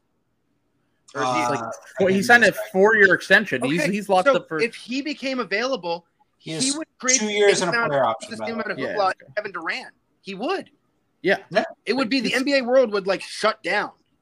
Yeah. If Pascal Siakam became available, like it would be like a big thing, but like it's Kawhi Leonard. Like, Only I because feel we're like desperate for slot. That's why it would be a good thing. Exactly. Yeah. Yeah. But like Kawhi would literally shut the entire internet down. Okay. But sorry, I don't want to step on your toes here, Trill, but just to like skip ahead, like of who he put ahead of Kawhi Leonard. Zion Williamson, who I would say is more of an injury risk than fucking Kawhi Leonard. He's played 100 games in 3 years. Yeah. Brandon Ingram, who is a very fine player, but if you, the Pelicans would immediately make that trade, like immediately. Mm-hmm. And Drew Holiday, like I'm sorry, like I love Drew Holiday. I had him like very high. I think he's a great second player. This is like kind of that fit stuff, but there's just no fucking way. No, Drew, and he talks about how he's like, I will gladly overrate Drew. Here's my thing with Drew. Yeah. Former Sixer, I love him. I love Drew, yeah. Drew's always been one of my favorite players because of what he means to me personally. But he has games in the playoffs where you go, how is this guy like a legit like star or all-star or sub-all-star or whatever? Some offensive games he has where you just go, what the fuck is happening? Like many times in multiple playoff series where you're like, yeah, Drew is not it. Like if they lose that series against the Nets, Drew is like a villain. Drew is like, oh my, he's Drew Bledsoe. Like, but because they won that, and because he does a lot of like the defense things, he's like the nerdy guy that everyone loves. Like he put him at number 20 on this list. Like I love Drew, but like, dude, like, and also you said second guy. I would say Drew's the third guy. Why is Chris Middleton back at 37 when Chris Middleton was the second best player on the Bucks championship team and more essential than Drew Holiday? I see, that's like an aesthetic thing for me. I think, I don't know, just the Drew being like a legitimate all NBA first team like defender, sure, like really does like, and like I don't know, maybe I am overrating him because I watched him like basically single handedly like win a playoff game against like that game. That was amazing. Game 5, or I think it was game 5. Was it game 5? I think it was game 4. I thought it was the one that. Okay, maybe. Yeah, maybe they were about to go. Whatever it was, it was a huge pivotal swing game that like. Yeah. Made things very uncomfy for the Celtics. But also Chris Middleton in the Bucks run hit like 5 game-winning shots. My thing with Middleton is that as good as Drew is and as essential as he is for that team, you have to have a half-court creator with Giannis And Middleton has done that so well in a way that Drew never could. And like, it's not like Middleton's like a sieve on defense. Like, he's pretty good defensively. Yeah. Like, I might be just taking like the anti-Arnovitz stance because like Chris Middleton is like exactly that the nerd player that everybody fucking like creams themselves over. Like, he's so underrated, and it's like he's not. He's perfectly rated now. Back the other way a little bit, like where he's where he is. He's a solid all-star guy, I think, at this point. Like, I think you should. Most years, if he's having like an average year, he should make the All-Star game and like not be like an alter. He doesn't need somebody else to have a bad season to make an All-Star game. Is what I would say. So like he's pretty good, but I think it's just kind of like aesthetics wise. Again, going back to your GM of a team X, I don't know. Yeah, man, I don't know. Drew, they're close. Let's just say they're close. Let's just say they're close, and I would probably have Middleton slightly higher, but I also think that I can hear the argument for the other side. They should not be fucking 20 spots apart. Like that's where I feel it's ridiculous. Wait, he has them 20 spots apart? Oh my god. He has Drew Holiday at 20. He has Chris Middleton at 37. Like, that's where I was like 17 spots apart. Wow, yeah. No, I have Chris Middleton at 27. And Drew. He should be. I mean, he's a very good player. Once again, we should value players who are legitimately really good right now, as opposed to like projecting forward, as opposed to like caring at that much about contracts. Like has been my whole thing with this. So okay. Also, did we do this tier with Brandon Ingram, Drew Holiday, Jaylen Brown, and Bam Adebayo let me real quick save you time. Sorry. Oh, sorry. No, I just really quick before we move on, I do want to hit on, we skipped over with the LeBron James tier and the same Chris Middleton tier. We skipped over Jamal Murray at 36, which I get that he was injured, but like, come on now. 1-800, come on now. So what is amazing the last time we saw him on an NBA court. Like, it was like playoff defense. I mean, I know he has Jokic on his team, but like, come on. Well, the last time he played in the playoffs was the bubble, so I think that people discredit that a little bit. But then again, why did you include Tyler Hero on this list? Because if you're discrediting the bubble, then I don't know. I just think people are like, by the same token, I think it's like the inverse of the Tyler Hero thing, where like, I don't know. I feel like people are going a little too crazy with like the Jamal Murray stuff. But anyway, sorry. Well, isn't Jamal Murray also super young still? Yeah, he's 25. He was like 19 in the Jaylen Brown draft. Like, so it was like 2016. So like, or no, he might have been 18. He was really young in that draft. He was like one of the youngest guys in that draft. I still can't believe he put Jabari Smith over LeBron James. It's legitimately like you've never watched Jabari Smith play basketball. If that's your opinion, like, that is an insane thing to say. He had Jalen Green over Jamal Murray. Like, come on now. Yeah, Jamal Murray is already really good. Like, that's okay, and he's 25. Like, he's not even old.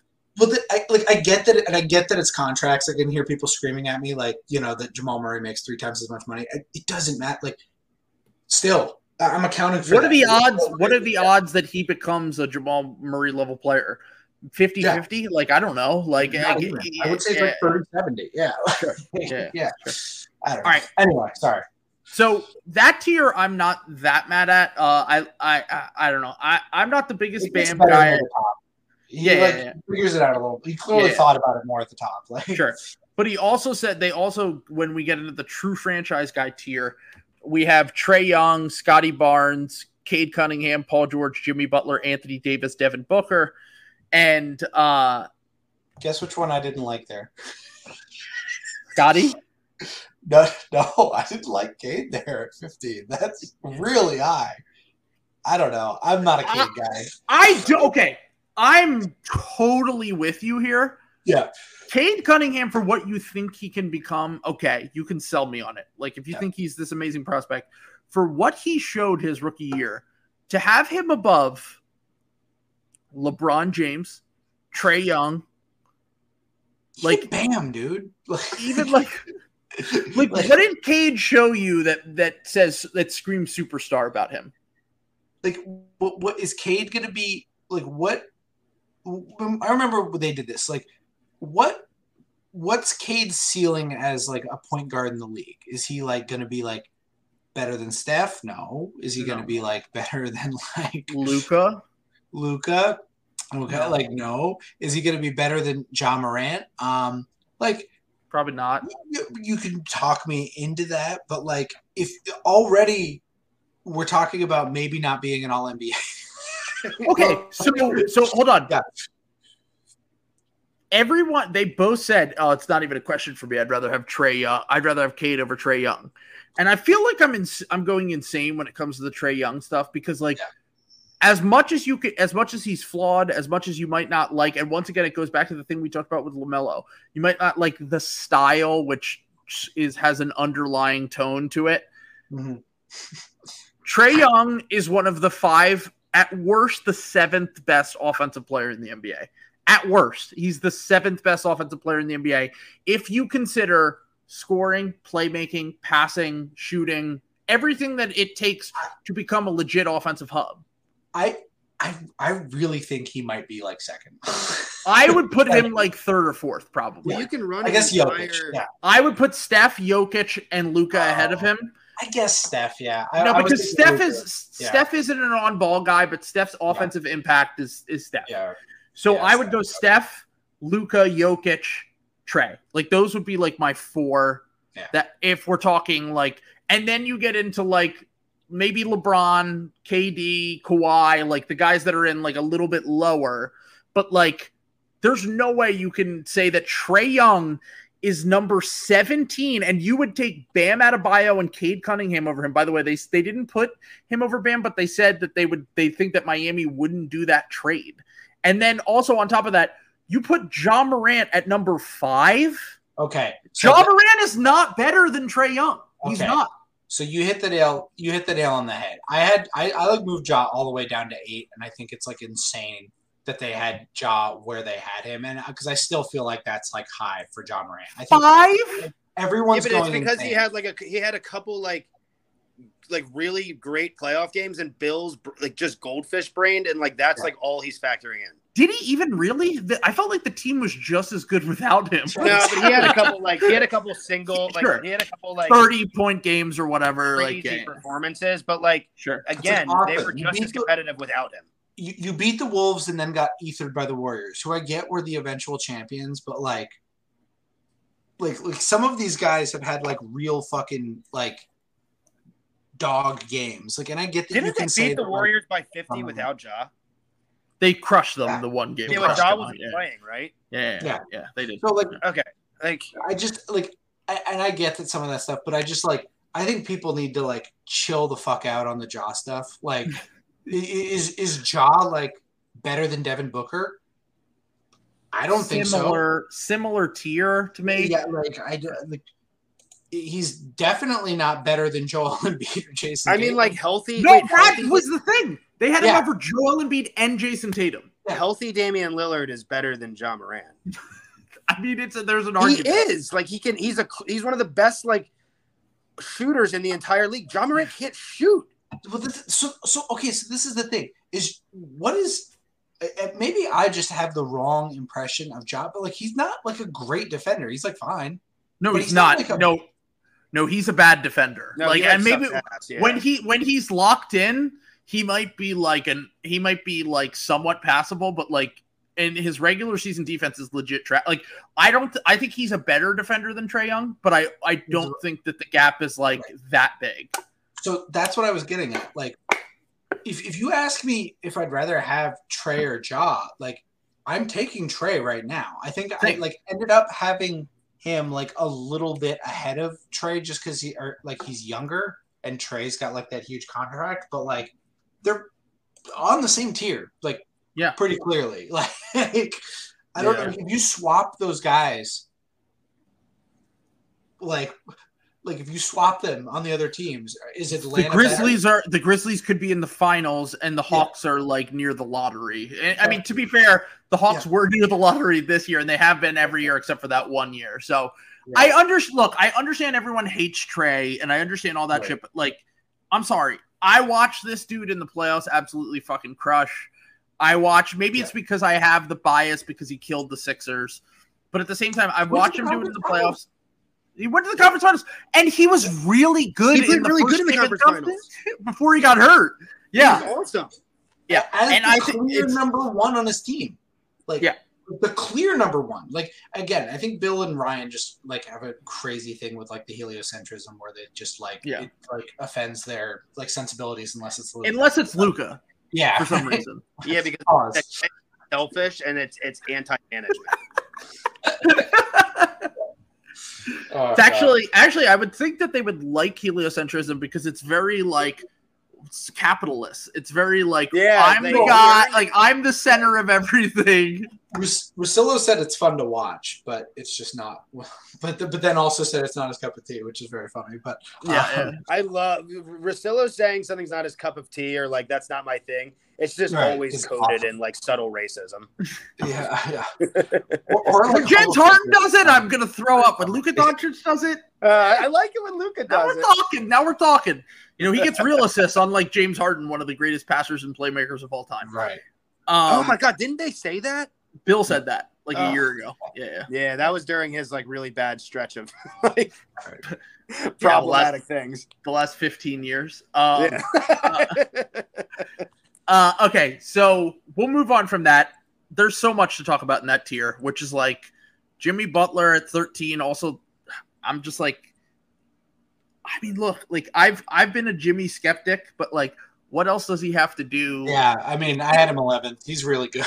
Yeah, like what else does he have to do to be like not in the same tier as Cade Cunningham? No, literally. If you like if there's a game, I know this is like kind of like this is like cliche Bill stuff, but if you have like a game, like you have one game, right? Like, and you need to win like an elimination game, like Butler's like one of the 5 guys I would probably pick. Sure. Yeah. No, yeah. It would be like Steph. Like I know he's an asshole. Yeah. Steph, he won't lose. Like he's a villain. You want that guy in your corner. And Jimmy, like that's the best 4. Yeah. Okay, so before we move on from this, and we actually have a perfect little transition here for Sam because we have Kevin Durant at number 10, and we had Scotty Barnes in the last tier. And here's the thing. I at least get the argument for having Scotty this high because Scotty was legitimately really, really good as a rookie. He's really good. Yeah. I think some of that was context of situation. I think some of that was whatever. Also, my biggest thing on this was the fact that Scotty was like fucking 30, 40 spots higher than Franz Wagner, even though I think they're similar level players. And Franz is actually somehow younger than Scotty, which I didn't even know until today. I'd say more of that was needing to move Franz up than like move Scotty down. Yeah. I think you could argue that as like what he showed, like where he could go. Right. Sure. He's like a rare. So like Bill was going crazy with some of these young guys. I think Scotty like is more or less that's sure. Like right because he based on what he showed. Yeah. Right, based on what he showed, his age, his potential, the importance of having a wing that's good offensively and defensively, like we talked about. Like I get it at least. Yeah, right. Okay, so Kevin Durant, we're not trading him, but make us an offer number 10. He's in his own tier by himself. Sam, what did you want to say about Raptors fans and Kevin Durant? Okay, I'm going like fucking cosmically insane, and I cannot like do this anymore. You should do the where like what are we like doing? So like Raptors fans have it in their head because the stance they had was like, okay, we don't need to trade Scotty because no one else has a good package. Which okay, fine. That is a totally normal, that is a regular guy like thought thing to have. Like, you know, I see the argument that Mikal Bridges and DeAndre Ayton isn't that good because, you know, it might not be, you know. I would say the difference is that the Suns picks are more likely to be good than a Raptors picks. Especially if they're keeping Scotty Barnes or the Heat or the Heat's picks too, by the way, who are always good. Like, so like, which is the main thing you're getting back at that point, especially if you're not putting Scotty Barnes as the Suns picks could be really good given that like their GM doesn't do anything. Actively hates the draft. Yeah. He's like, it's fucking worthless. He's like, we live in the he's the Bobby Marks of GMs. No. No, he's the Zach Lowe of we live in the desert, and this isn't going to exist due to climate change in like 10 years. So what the fuck do I care about fucking my 2030 draft pick? I was more saying that like because of the Bobby Marks pizza thing, but yeah, I think they're both. Also just insane because you picked your franchise player at 13. You know what I'm saying? It's not like you needed to tank for him. No, like or 14. It was 14, I think, actually. Like yeah, he was the last pick in the lottery. Yeah. That's why you got the hero comps. Yeah, Hero got the Booker comps. They picked him off. I think they picked him off the 48-win Goran Dragic. Bledsoe's. I think they did. Yeah, I think that they were like actually pretty good. Yeah. They were 48 wins and didn't make the playoffs, which is on accident. Yeah, but anyway, so the thing I'm seeing now is that like the Nets are bluffing by wanting to like bring Kevin Durant back. This is a bluff that they're doing. Yeah. I'm sorry, that's fucking insane. That's what they should have been doing this entire fucking time. Right. The Nets season last year, I think people forget what a fucking doomed adventure that was from the start. Even without Kyrie, Joe Harris was out for the year, which is an enormous part of their team. Like, they're so top heavy and thin. Losing a starter is like you're literally getting a replacement level guy. It's not like you have like a ready-made guy off the bench. I get they lost Bruce Brown, whatever. You were literally running back your team. Last year, you literally never had your full team together. The only time you saw those guys play together was like literally last year, and like for like 16 games. Like, and now like obviously like Ben Simmons comes with his own stuff. You know, he is probably not as good of a player as James Harden. However, you happen to have probably the only player in the world that fits well with Ben Simmons and Kevin Durant. You have two of them, actually. Kyrie Irving and Kevin Durant. Yeah. Kevin Durant. So if they're ever going to work together, like I get, I'm very well versed that Ben is insane and just set the season up, yada, yada. He's also still was an all-NBA player, like it or not, and is like a perennial all first-team defense. Like if he's ever going to put it together, it's going to be on a team like this. They have Seth Curry. They have Joe Harris. They have real shooting. Why the fuck would you ever not run it back? Why would you take a dog shit package for Kevin fucking Durant, who's under contract for 4 seasons? From everything I've heard, what's the worst that happened? He sits out? So he's not gonna. Cares? Yeah, true. He's not gonna. He's not gonna. Podcast that like it. He's not sitting out. That he won't go to a team that's better than his current Nets situation. He won't. Like I genuinely believe that unless the Suns can figure out a way to get him for that Ayton Bridges package, I don't see a situation that he can go to that's going to be better than the current situation. And honestly, I think even that situation's kind of comparable, to be totally fair. And the Nets might be even a little bit deeper after the Suns get rid of whatever they get rid of. Like, also Kevin Durant isn't sitting out, but from everything that's been reported, like it's actually ownership being like, no, we want to get rid of these guys. Like, we don't want them anymore, which is insane to think. They're just they're petty. I would just do like Trump with the general shit. Like hang up the phone when Josiah gets off and just be like, yeah, we're not going to do that. Yeah, he's a fucking idiot. Please ignore him. No, call G and we'll get G shooters to out. Exactly. All right, let's get Prokhorov back on the line here. Like he's got to be no, I don't know. I just think it's like crazy because like why would you not? Like what there's literally no downside to what the reason you are is. What? He's gonna get hurt or you're gonna lose value?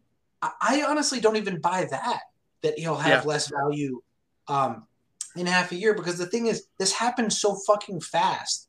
None of the heavy hitters could get their ducks in a row. Like if you wait a year and everybody knows Kevin Durant is up for everyone's fucking clearing the decks and getting their shit together to make you an awesome even if you wait until the trade deadline, like you could get a team will suck next year and inevitably be like, shit, maybe we should just trade for Durant. Right. Yeah. Right. Some shit will happen. Or how about this? How about you run the team back, they all fucking play, and the team that was number 1 before Kevin Durant got hurt is number 1 again. Yeah, exactly. They're good right now. It was weird shit. Like it was just a bunch of weird shit that happened. Like, and like if you show those guys, I mean, I know it seems like those bridges are burned, but like, do they really want to fucking move? Do they really want to like give this shit up? Like, it's so if stupid. you have a good season, maybe you could tell Josiah, hey, can we just like extend Kyrie Irving for 4 years so they're like happy? And then like it's fine. Like that's the best case scenario for you. As it like you brought in what's his name, fucking Royce O'Neal, the very strange trade, as Brian McClure said. Very strange trade. But like, why would they trade for the man who was benched for Daniel House in the playoffs? Very strange. Very strange they would do that. Very strange. But honestly, I will say about this list, beyond that, I actually am fine with probably everything. I think towards the entire top. top 10 is like very. I think top 9 is very reasonable. What's your big quibble? Embiid needs to be in the top tier. Okay, he should be 5, but he should be in the top tier. So the argument against Embiid in the top tier is the injury thing, and I actually think that's fair. Like, I'm a Sixers fan. Like, I love Embiid to death, but like, he's not going to play. He's not going to play more than 65 games in a season.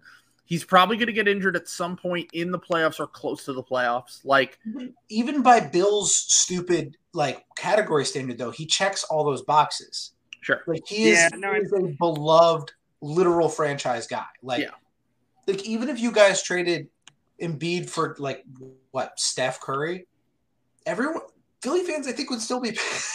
No, I would not. I would be extremely excited to get Steph. No, but a lot of there fans would be furious because he's one of the most like beloved figures in all of sports. Sure, that's definitely true. Yeah, you're right.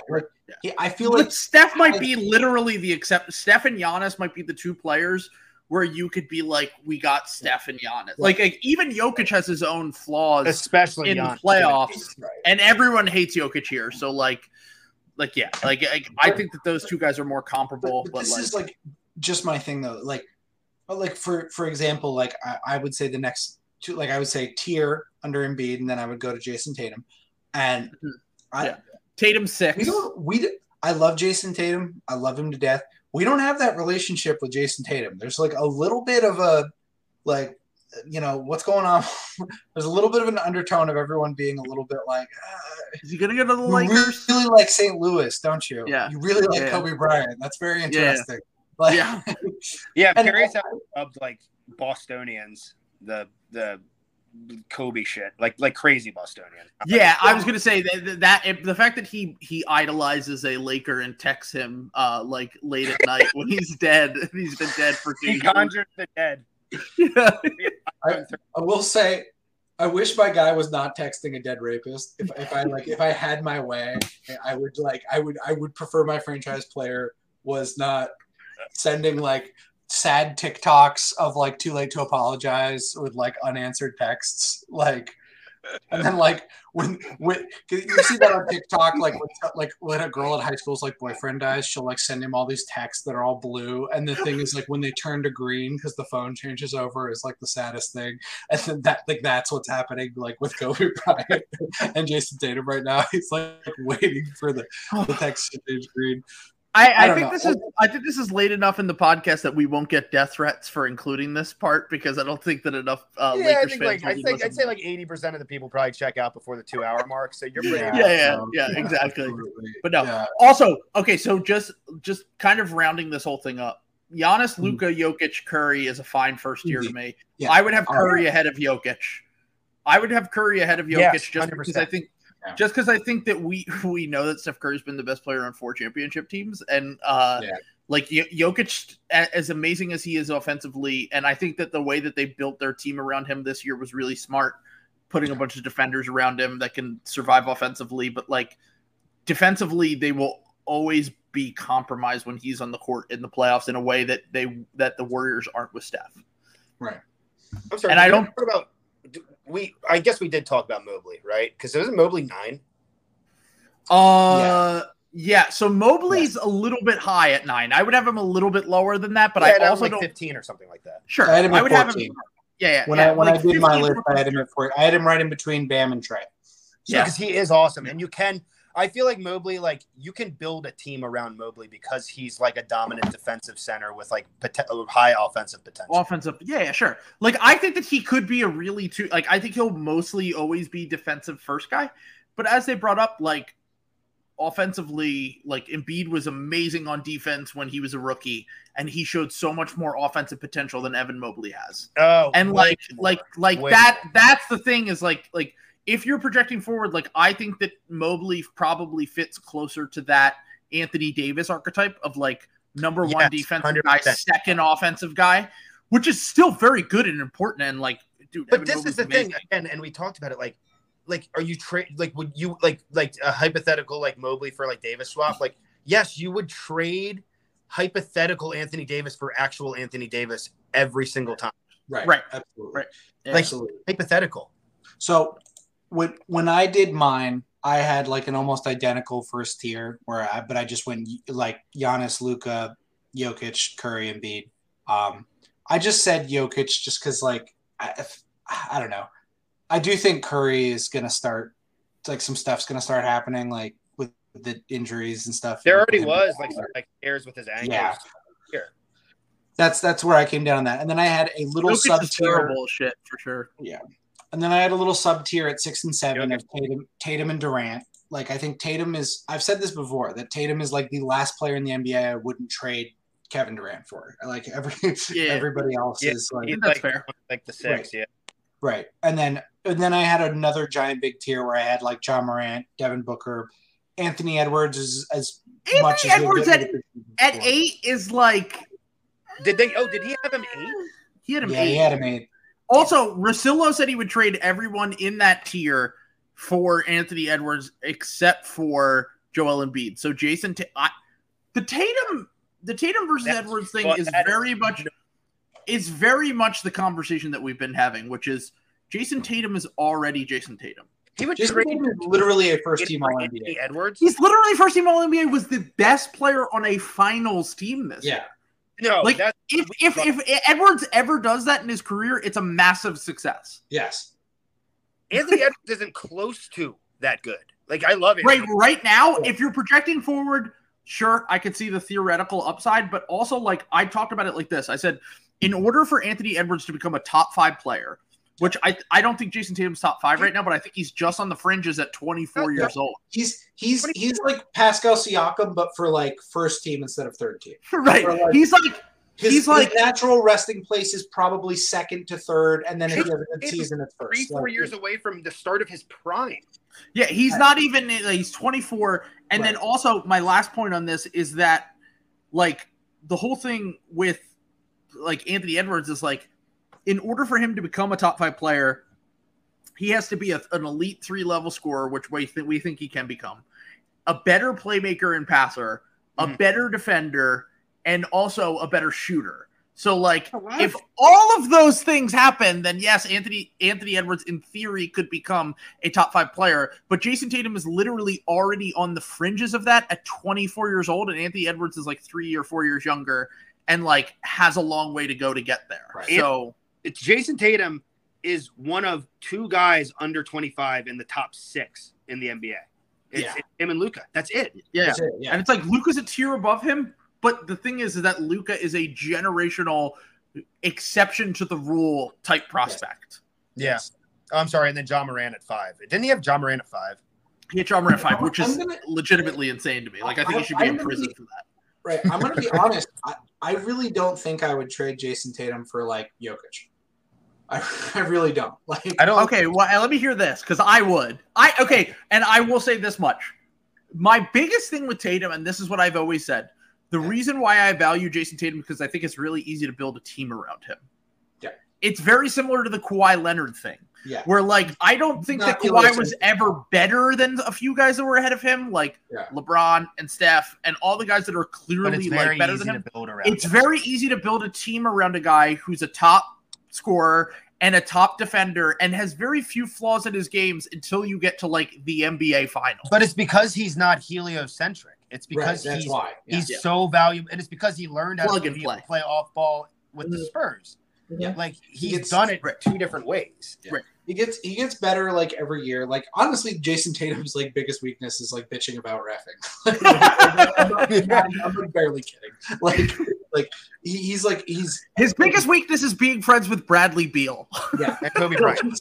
I think Jason Tatum's like tremendously underrated. Like I think he's a teensy bit overrated as a scorer. I think people are kind of getting a little wise to that after the playoffs run. They kind of everyone got a front row look at the streakiness of Jason Tatum, which I think his shoulder was bothering him a little Underrated as a shooter and a defender, overrated as a scorer, primary creator. Yeah, and like rebounder, defender, all that stuff. I think he's way underrated. Yeah, a creator, like passer, like he plays like Kobe, and he really shouldn't. Like he should play like more like Kawhi. I think exactly right, literally exactly like Kawhi. Right, but the thing, what I would say with Jokic is we've gone over how the Denver Nuggets are a scheme to build MVPs. They're a Ponzi scheme to create to create an MVPs where they just like put the shittiest team around Jokic and like, wow, look at this, like he did it. Like, oh yeah, Michael Porter Jr. has a back injury. That's right. Exactly. Paul Murray's injured. Right. He's not coming back, by the way. He's not coming back for a year and a half. And look, I was just saying how good Jamal Murray is, and I get that the Nuggets are good, but like also they did their damage in the bubble. We haven't seen like a lot of other stuff. I have a hard time believing that Jokic can survive in a Warriors Celtics NBA Finals style thing that we, like he would need to like really tough environment for him to play in. Yeah. The best argument, you need to be like Giannis dominant, and I just don't know if he's got that in him in the playoffs. Like, okay, so the best argument that I've heard, and I actually think it's a really good one, and he kind of has the Steph factor of doesn't need to have the ball to be super successful because of his scoring gravity off the ball. You can run actions with him. You can run him off pin downs. Everyone is constantly concerned with where Jokic is on the floor. There's definitely an advantage to that, right? When he does have the ball, he doesn't need the ball a ton to like process everything, can move it really quickly. Like he makes an offense flow in a way when he's on the ball, when he's off the ball, whatever it is. Right. The biggest argument for Jokic being like in this top tier, other than the fact that he's won 2 MVPs and he's legitimately like an amazing player, is that his defense is his weakest part, but his offense is so good and he's so good at lifting up everyone around him offensively that you can play him with offensively limited players like you can with Steph with like Gary Payton II, non-floor spacers. Like if you put Matisse Thybulle, even though I hate Matisse Thybulle, if you put Matisse Thybulle on the Nuggets, he would probably be a neutral offensive player, even though he's legitimately terrible on offense. And he would because he would cut a lot, and he would just get a bunch of open layups because he creates a ton of open layups, and that's the argument for Jokic. We'll see if that works at the highest levels of the playoffs. I'm very interested to see. Yeah, I do think that like their formula should just be like kind of what they're doing now. Where like, let's just have like, we know we're going to have like an elite offense with Jokic. Let's just put as many defenders that can shoot around him and go from there and see what we can do. That's why KCP was such an amazing move for them. It was literally the perfect thing they could have done. KCP and Bruce Brown were both Bruce Brown. No, they got like legitimately better. I mean, obviously with the guys coming back. Yeah, I think that they got a lot better. Yeah. No, they're going to be. Well, this is why I really don't think the Warriors are going to come out of the West again, to be honest. Yeah, I know. That's what you were saying before. Bear out there, man. Like, the top 6 is just like brutal. They let really important guys go. They're really counting on young guys, and like everybody's back. Like the Clippers are back, the Nuggets are back. Like, and Moody's the only one I trust of the young guys. Yeah, Moody's the only one that I think can play next year and be effective. Like I think that Wiseman and Kuminga are far. About the Warriors, the one thing about the Warriors is that they have like, because they have young guys, middle guys, and older, they have a lot of tradable contracts. They could find ways to get that. I don't really think they do though. Really? Well, what is the only tradable contract they have is like Wiseman and Wiggins. Well, Wiggins is on a max. Yeah, I forgot because Poole's like making He makes like $30 million a year. Like, I'm not saying you can't trade Wiggins, but like if you trade Wiggins, you're probably making your team worse unless you get a star. But well, I guess that's what I'm thinking. Is like, I'm thinking about like the Celtics have a bunch of middle tier contracts. The Pacers always had a bunch of middle tier contracts. Like they had the Rob Williams, the Marcus Smart, the Daniel Tice. Like, what's Clay making? Clay makes them over the max. He makes $37 million. Yeah, that's horrible. Yeah, he makes way too much. That's the thing is that the Warriors' outlet to get better as a team is the younger players getting better. I can't believe they let Gary Payton and Otto Porter go. Like that's just brutal for them, man. Like those would have been tradable contracts. Those would have been, like I get that was going to be like $50 million or something. It was insane. a lot. Like, but like you spent like all this championship just saying like taking credit saying like we're not scared of paying money. Like you immediately like run from the grind, which you're like is defensible. Is defensible, like considering you do have young guys like kind of in the waiting a little bit, but like don't toot your horn about it. Just fucking let them walk. Like right. All right. But anyway. I think it's about time to wrap this up. It's been over 2 hours. Matt has been. I think it might have gone longer than theirs. Matt, yeah, exactly. And Matt was kidnapped, freed. We had the full circle moment here. I was rotting in nephew Kyle's ex-girlfriend's basement for 40 minutes, and I came back for a full hour of podcast. Well, you know why you were able to have the energy for that is you actually like absorbed the Four Loko through osmosis. That is like into the air. Like it's like an I've aerosol. I've already fully digested the large Shake Shack fry that he got. The cheesy fries are within you right now. All right, guys. Thanks for joining me. I'll talk to you later.